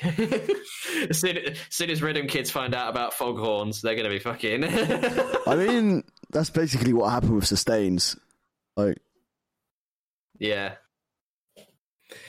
I mean, it's going to have to be the sustain bass. The snare, like, when I hear a bad snare, it's just the purest form of cortisol just rushing through. It ruins the whole song. Yeah, it does. It actually does, unfortunately. It's like your brain immediately just goes, turn it off, please. I mean, do you ever, like, when you're doing reviews, have you ever heard a song that you genuinely hate? And you have to, like, try and not be too brutal? Obviously, you don't have to say which one, if you don't. No, but I mean, I'm kind of assuming that Ellis, I think you would know if you thought long enough about a review that I've got a lot of backlash for. Oh, I don't know this. Oh, mate, you've got a whole treasure trove of just I want to know. shithousery and just fuckery just to kind of explore now. You do. Oh, okay. I'm actually quite jealous of you, mate. If someone can link me it. I'm assuming it's a certain artist beginning with a Y. Yeah, everyone's saying it in the chat. Yeah. I mean, the YouTube video of this, the chat's on screen, so us not talking about it is pointless. Yeah, us not saying the name is pointless. I mean, actual quote from the Yuki review. Fucking, I actually screen recorded part of your review. You know the bit where it goes, "Hey!" and you turn it off and you go, "Fuck you." That is a clip I have on my favorites on my phone that I look at sometimes, and I just sit there and I just think, I can feel your pain. Someone needs to link me this. No, like I don't want to make this like, you know, a kind of hate thing or anything like that. You know, we've had this thing like me and them talked it out. Oh really? They messaged you? I got messaged by a lot of producers that day apologising. Really? Yeah. So. You know, because when people actually realise what I'm trying to do, and that I'm not, you know, I'm not sat here, you know, waiting to hate on people's music. It's the complete opposite. Like, because nobody wants to hate a piece of music, but when somebody presents a plate full of bullshit, you're gonna kick off. Like I remember when I heard that EP, I genuinely was in a rage when I heard it. I don't even know what this is. One of the basically Excision's new label, they released a Yuki EP. It's bad. I reckon they did it on purpose just to get everyone talking about it. But yeah, it was really bad, and there was a big divide between people who were saying, "Oh, it's good. You guys need to be nice," and then there were people who were going, "Are you being fucking serious?" Wait till he hears Hashidas. Yeah, basically no. It was worse than Hashidas because at least Hashidas we use semi-good samples. No, we don't. I just shh. Whereas don't shh. Whereas with that EP, that was just bad, in my opinion. I thought. I mean, like, by all means, they had some kind of creativity, I guess, with it. But like I said, there was the people who were like, meh, and then there were people going, "Are you dumb?" And I was in team, "Are you dumb?" But I remember. At least you were honest about it. But the thing is, we can't have a situation where I'm just not reviewing stuff because it isn't good. Yeah, you know, that's not how it works. You know what I mean? I've also had producers like, you know, message me being like, you know, I would prefer that if you didn't, you know, review my stuff if it's just going to be negative all the time, kind of thing. And I do respect that. I do get it. Don't get me wrong. I do get it because, you know, if I'm not saying anything new, then there is no point. But if there's something new about it which I don't feel is quite working when I've enjoyed your stuff a lot before, that's the point of what I'm doing. Do you know what I mean? So you can't really pick and choose what you're going to review. The problem is just that. The problem is that it's just such an intimate scene. Anyone can talk to anyone. Do you know what I mean? Like I could message Zomboy, for example, who's like one of the biggest, let's say, and then he could very, very easily reply to that and see it. Yeah. Whereas I'm not talking about Kanye West, who's never going to see a fucking review that I put out of his music. Do you know what I mean? Like, I think not only is he not going to see it, he's not going to care. So it's just like, you know, it's completely different. Yeah. I think as a whole, the dubstep community is very tight knit. There's a lot of, well, it's like you said, it's a very intimate scene. So I don't know. Plus, I think it just means that people get way too. I don't know. I feel like people get a bit too emotional when it comes to other people's opinions as well, because they forget that, like, you know, we're all people at the end of the day. We're all going to have our own opinions. We're all going to have our own ideas of, you know, what is good, what is bad, what is objectively good, what is objectively bad. And I think obviously because of the amount of, or like I said the other day, with the amount of younger producers stepping onto the scene, there's such a fucking clash of characters now that are constantly changing and are constantly evolving, because, you know, they're all growing up whilst also trying to do this whole music thing. And I mean, obviously, as a 22-year-old person who's been making dubstep since from when he was a teenager, I sit there and I think, fuck me, they've got a long way to fucking go. Like, when it comes to people in the scene, even being in the scene, you know, when it comes to making friends and connections and doing all this shit, I don't know. I just think it becomes way too, I don't know. I think people don't realize how much it kind of changes and almost, I don't know, it builds kind of an ego for a lot of people. I mean, I had an ego I had a pretty big ego at one point whilst during my whole fucking producing journey. But, like, obviously, you know, then I decided to not be a massive cunt, and then yeah. And here we are. I'm only just a bit of a cunt. Nah, you're a massive cunt. Yeah, boy. You're the biggest cunt I know. Let me at it.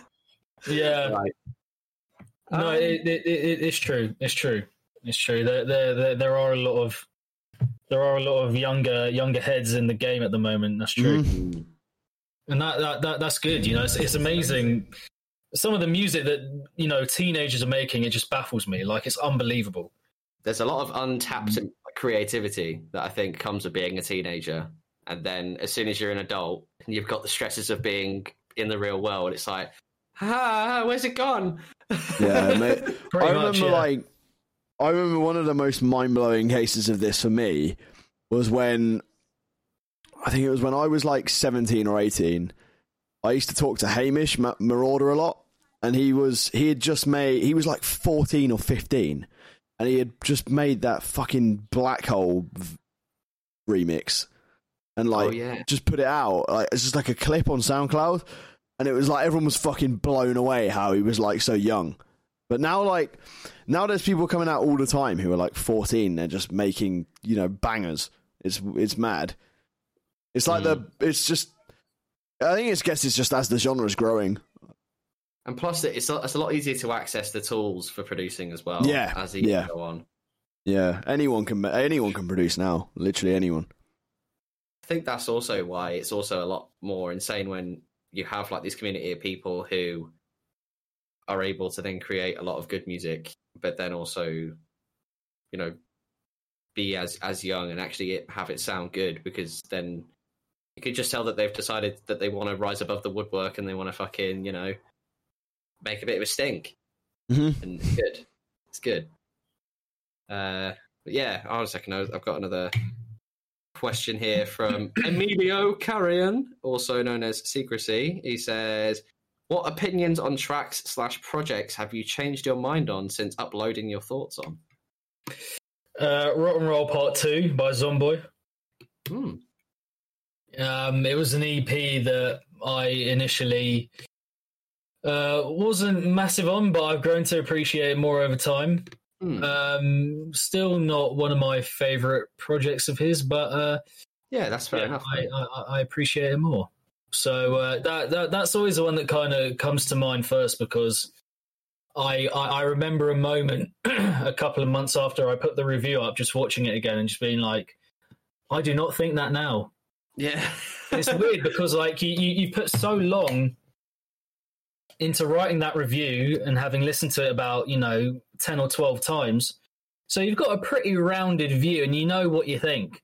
But it's amazing how quickly songs can grow on you, Yeah. You'll hear it again another 10 times or so and you're just like, fuck, I actually really like it now. And, Zomboy's music, it's got a lot of character. The production's fucking good. The ideas are just going to grow on you more as you hear them again. So that it happens often with his music for me at the moment. So I think his music has a lot of replay value. I think that's the thing, because it has that replay value, because it's obviously he's essentially the pop version of. Oh no! Well, I say he's essentially like our face of dubstep almost. Yeah, like the whole mainstream area and shit. So obviously his stuff's all very centered around. I still listen to and play. I still listen to and play City to City. Oh, it's a fucking banger though. That Dead Symphonic. Yeah, that's like one of the best EPs ever. Good. So fucking good. Unbelievable. Angry Birds intro in in Hoedown. Yeah, in Hoedown. But you know that's been taken out for the Spotify version. Yeah, because they lost the licensing for it or something. I don't know. I was hearing it the other day and I was like, no. As if it's gone. I'm just glad I bought it years ago. So I've got it on my hard drive. Yeah. So good, unbelievable. I'm gonna have to listen to that EP after we do this. I'm gonna listen to that EP and cry. When I started producing, everyone was doing YouTube tutorials on like how to remake Zomboy basses and Massive. It was great. Mate, when everyone was doing them, how to make a Zomboy bass in Massive. Yeah. Some dude like completely remade Nuclear, and it sounded almost identical. It was crazy. To be fair, I tried to do a remake of Jam on It. I don't know if you remember Jam on It. Oh, what a tune! I don't remember that one. I managed to remake the entire drop, like each and every sound. Like I figured out what wavetable he'd used, because I was by pure accident. I was just like, this sounds like that. Whoa, what the fuck? And then fucking, yeah. That was around the same time I learned how to make yoys. Yeah. Yoy. I got a question from Sweetie's World. Oh, yes. Hey, Connor, who is your favourite EDM producer?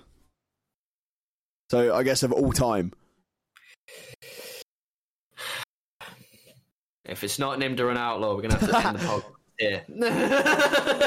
So, what would you guys call yourselves, EDM producers, yeah? I make EDM. Yeah, I'll say we're EDM as fuck, bro. No. You're so EDM. Like, you two are literally the pinnacle of EDM. We are the face of EDM. We are EDM! I'm just like, Avicii, Calvin Harris, kind of close, but Nimda and Outlaw, they're fucking streets ahead, mate. Hashidas is the face EDM. of EDM. Oh, mate, you fucking hyped it up. I'm looking forward. It's the face of EDM, mate. You should be. Fuck's sake. I mean, look at that artwork. Hashidas, a million question marks, and then over the question marks in yellow text that you can't read, it says hard as fuck. Is that what it says? Yeah. Oh, you got that one extra one on the next line. Yeah, that is just perfection. Oh man, you got a random, really low quality picture of Unknown T. Fucking amazing. But yeah. Favorite EDM producer ever? I don't know. Maybe Knife Party, actually. That's a shout. You know what? To be fair, they make, I don't know. I mean, I wasn't too keen on their last EP, only really because, you know, I just wasn't keen on it. It wasn't really my thing. I mean, other people neither. like it, but yeah, it's I feel like had music gone towards kind of what Knife Party were doing with the whole EDM style, that would have made for a very interesting kind of new wave of sounds and new wave of songs. But I think obviously around that time when they stopped being as active, everyone was doing the whole Martin Garrix's Big Room, fucking, it all became very simplistic shit. I mean, obviously then you had Deadmau5 kicking off all the time, being all like, fucking, oh, this is EDM shit, it's all fucking shit, and then he sits there and plays the fucking Old MacDonald Animals at fucking EDC. That was the funniest shit. He gets up on stage, fucking, fuck yeah! He just grabs the mic, starts fucking screaming. Yeah, go. Yeah. Knife Party is a shout. Like, yeah, they're just for me. Like when it comes to musicality and like matching melody with bass, they've been like reliable, the most consistent over like pretty much the whole time they've been making music as just that duo. You know, beyond Pendulum and whatnot. Yeah, I agree with that. You know, what about you, Ellis? I think they're Wait. their mid sections in particular are like for me the best mid sections that I've heard. If you think about, I don't know, tunes like Internet Friends, Power Glove, like I fucking love Power Glove. They all have like this incredible midway moment where they reset the scene and just, you know, make it really atmospheric, and it just works. It's just perfect. It's just like they're, but you know, you can't. I think, you know, musicality and melody overall just aren't. I don't feel like in the heaviest parts of bass music that they're appreciated enough for what they can do to a track. You know, so I fully agree. They did it perfectly for me. So yeah, 100%. Knew what they were doing. Exactly. Who would you say, Ellis, in terms of your favourite? In terms of like all kind of EDM and stuff, I don't know really, because like I'm just gonna open iTunes real quick and just see what the fuck's showing up here. But like, yeah, I mean, when because this is the thing that's a bit kind of annoying, because like I used to be very EDM. I mean, I used to listen to I was like the biggest fan of Dylan Francis for however long, and obviously he's not that active when it comes to putting out tunes anymore. He's more just like, oh, I'm David Dobrik's friend, so it's like fuck off. But I don't know, like I'd say I would have said Knife Party as well. I'd say kind of anyone that made trap music during the Twonk kind of era. Twonk was like some of my favorite fucking eras of EDM, because Brills, you know, Kill the Noise was doing all kinds of fucking crazy stuff. Bro Safari as well, and UFO. Whenever they made a track, those two were fucking insane. Their Animal EP, that thing's sick. Insanity. What was that track with had the fucking triplet wobble on it? Oh, was it the Dealer? The Dealer, yeah, that track's fucking sick. Oh, mate. Fucking I love that track. I'm just going to start crying in a minute because of all the music I haven't listened to. Mate, I used to really rate Loud Pack for some reason back. Kenny Beats' old alias. Yeah, mad. That was Kenny Beats. Then did Loud Pack, and then it was like, oh, I've got all the EDM out my system now. Let's go back to making beats for people. Yeah. Fucking jokes. I think for me, the first artist that comes to mind instantly is Noisier. I think I've always come back to them. Like the entire time I've been producing, I've always consistently listened to them. Even though my music, like I guess I am inspired by them, but my music, I don't try and sound like them at all. But the way their music sounds fucking awesome to me. It always has been. Yeah. Yeah. I mean, you know, they're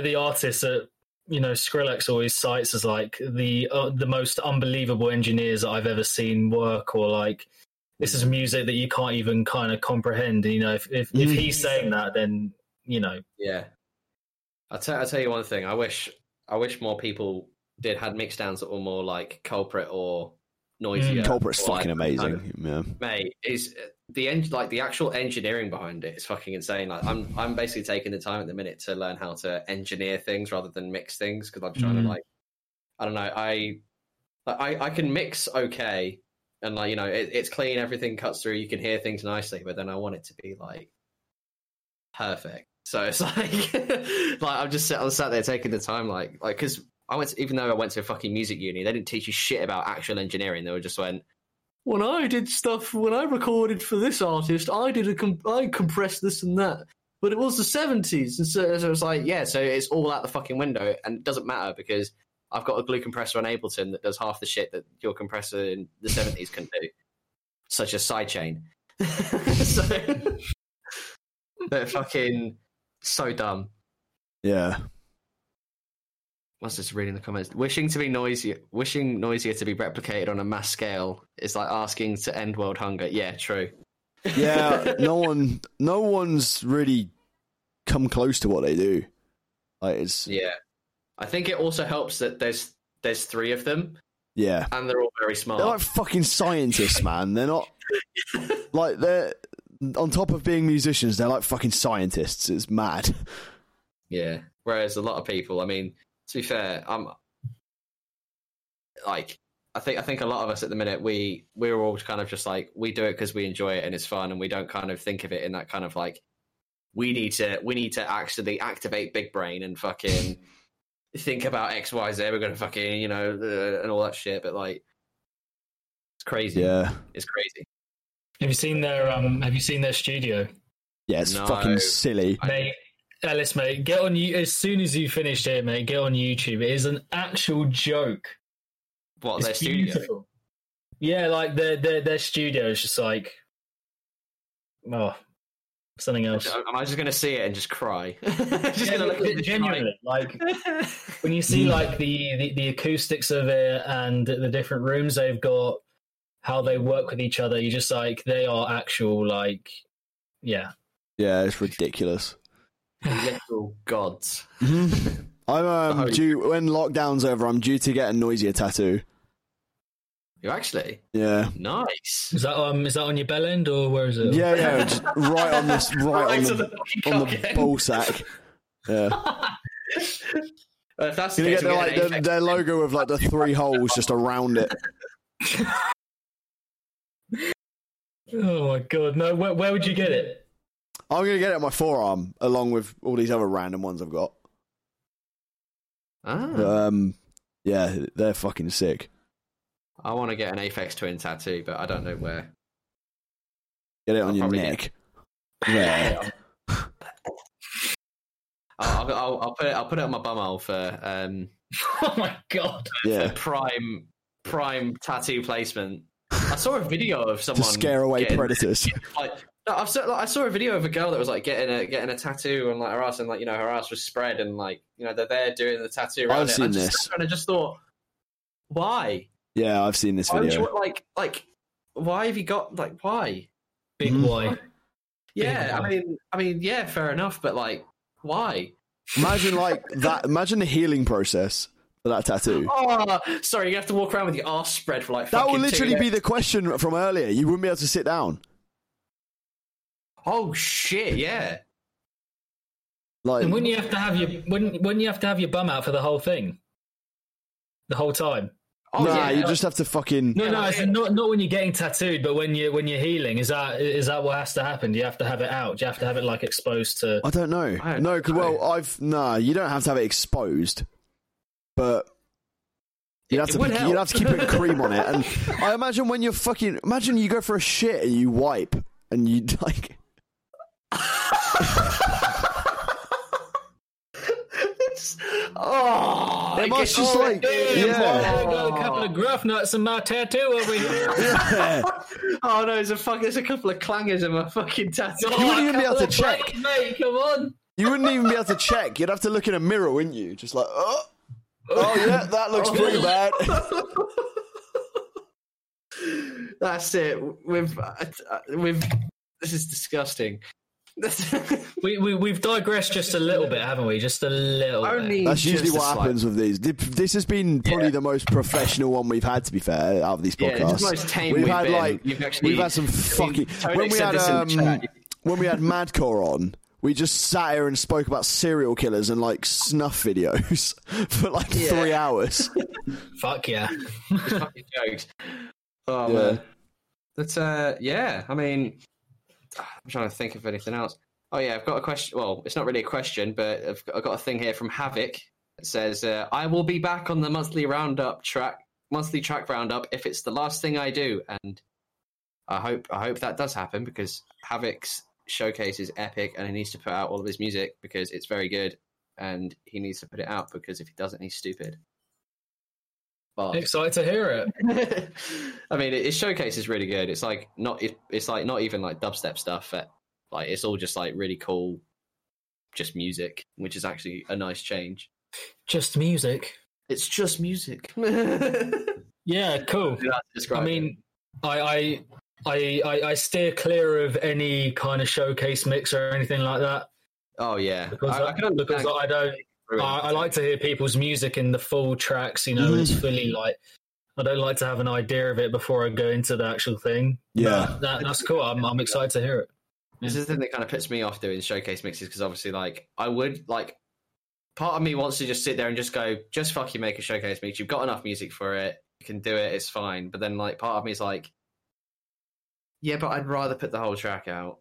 Mm-hmm. And it's like it's such a fucking divide. I mean, I've stopped putting clips out now because I've just sat there and I just thought I can't be asked to be putting out clips. If I want music out, I'm just going to try and get it released. And if I can't, I'll release it.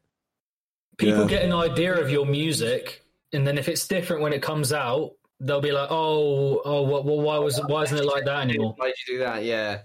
Well, I mean, obviously it gets people talking, but then I'm trying to make music for people to listen to. I'm not trying to make music for producers. I'm releasing so much at the moment. I don't have fucking time to put out clips. Like if I put out clips, then it's I'm putting out too much in the same month.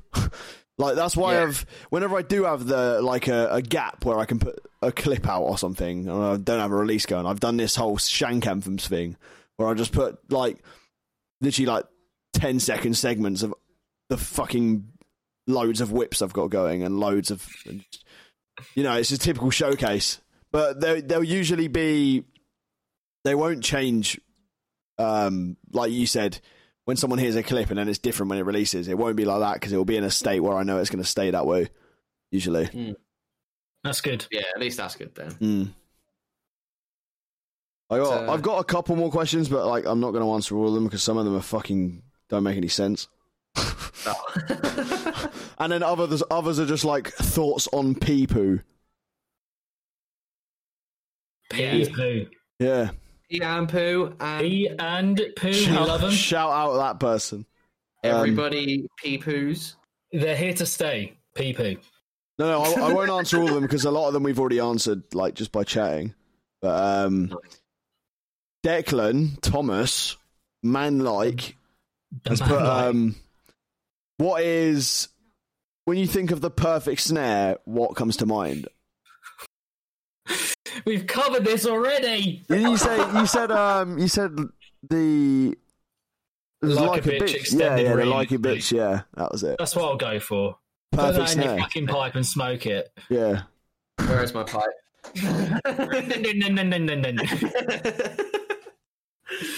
Yeah, pretty much. But yeah. Well, is that all we've got time for today? I'm happy to wrap it up. Yeah. It's been a fucking sick episode. It's been a sick one. Yeah. Had a lot of fun, boys.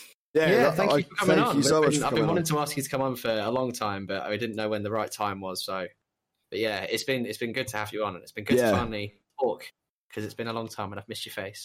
Me, I miss you. I miss you much, Lee and Barney. I'll see you for the. For me, it'll be the second time, but for you, it'll be the first time apparently. So yeah. Oh yeah, no. Yeah, hopefully shows will be back this year. Hopefully. Yeah.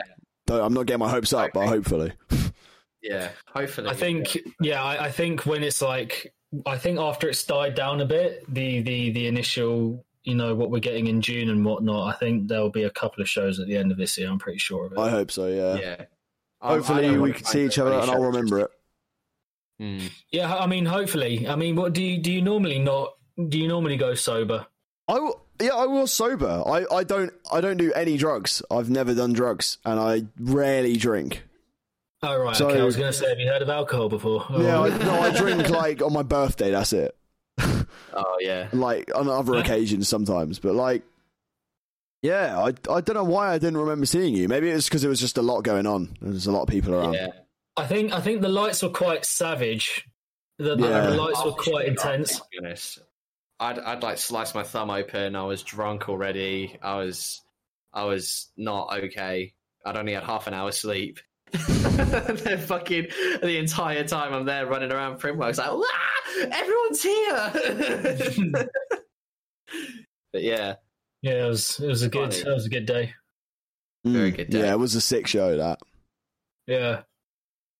Yeah, something like that. I'll have to wrap it up there. Next year. Thank you, fucking loads for coming on, Connor. Mate, thank you both. Fucking love your pod. I'm looking forward to the next Nawtystep upload, as always. Well, and, everyone go fucking subscribe to Naughty Stroganoff, Nawtystep. Mate, I'm going to send you a fucking box of my stroganoff. You're going to be fucking... going to fucking turn up on my doorstep in a container. You fucking wait, mate. My stroganoff is going to fucking knock your west up. Yeah. Going to fucking knock your west, mate. Open the door. It's just like love from Connor. Open it up. It's just a fucking stroganoff. It's just poisoned. Just kills me. Named or assassinated by Nawtystep. But yeah, I mean, anyone out there who might be watching who is interested in bass music and people talking about it and whatnot, then yeah, hit up the channel. Yeah, go subscribe. Sure, I'm really glad you said that. I'm really glad you said that at the end, because everyone who we get on, they're like too scared to fucking shamelessly plug themselves at the end. But like, that's kind of what it's for. I kind of want everyone to just fucking. No, like I'm always happy to kind of say what I'm doing, and the fact that people might enjoy it. So yeah, hop on board if it suits you, if it tickles your fancy. Very nice, Barney. Do you have anything to plug? Do you have anything to fucking plug for this week? I've got a new song coming out on Friday. Yeah, on Rhinealex. Is that Hashidas Volume 3 or Hashidas Tracksuit Amphions Volume 4? No. That is still in stasis. No, I got a track called Forever coming out on Rhinealex Recordings, which the Cataclysm comp. It's going to be interesting. I've only just discovered them as well. But they got some fucking heat on there, boy. Yeah, they're really cool. They're very cool. But they actually when I sent them the track, they told me to make it quieter. they sent it back, was like, can you like bring it down like 2 decibels and then send it again? Fucking hell. Okay. Yeah. But that'll be interesting. What about you, Ellis? Plug. Nothing being released just yet. I've got a few things in the pipeline in terms of releases, but nothing confirmed yet. So I'll just have to keep you updated. Right. Well, when it happens. But yeah, it's been a fucking real.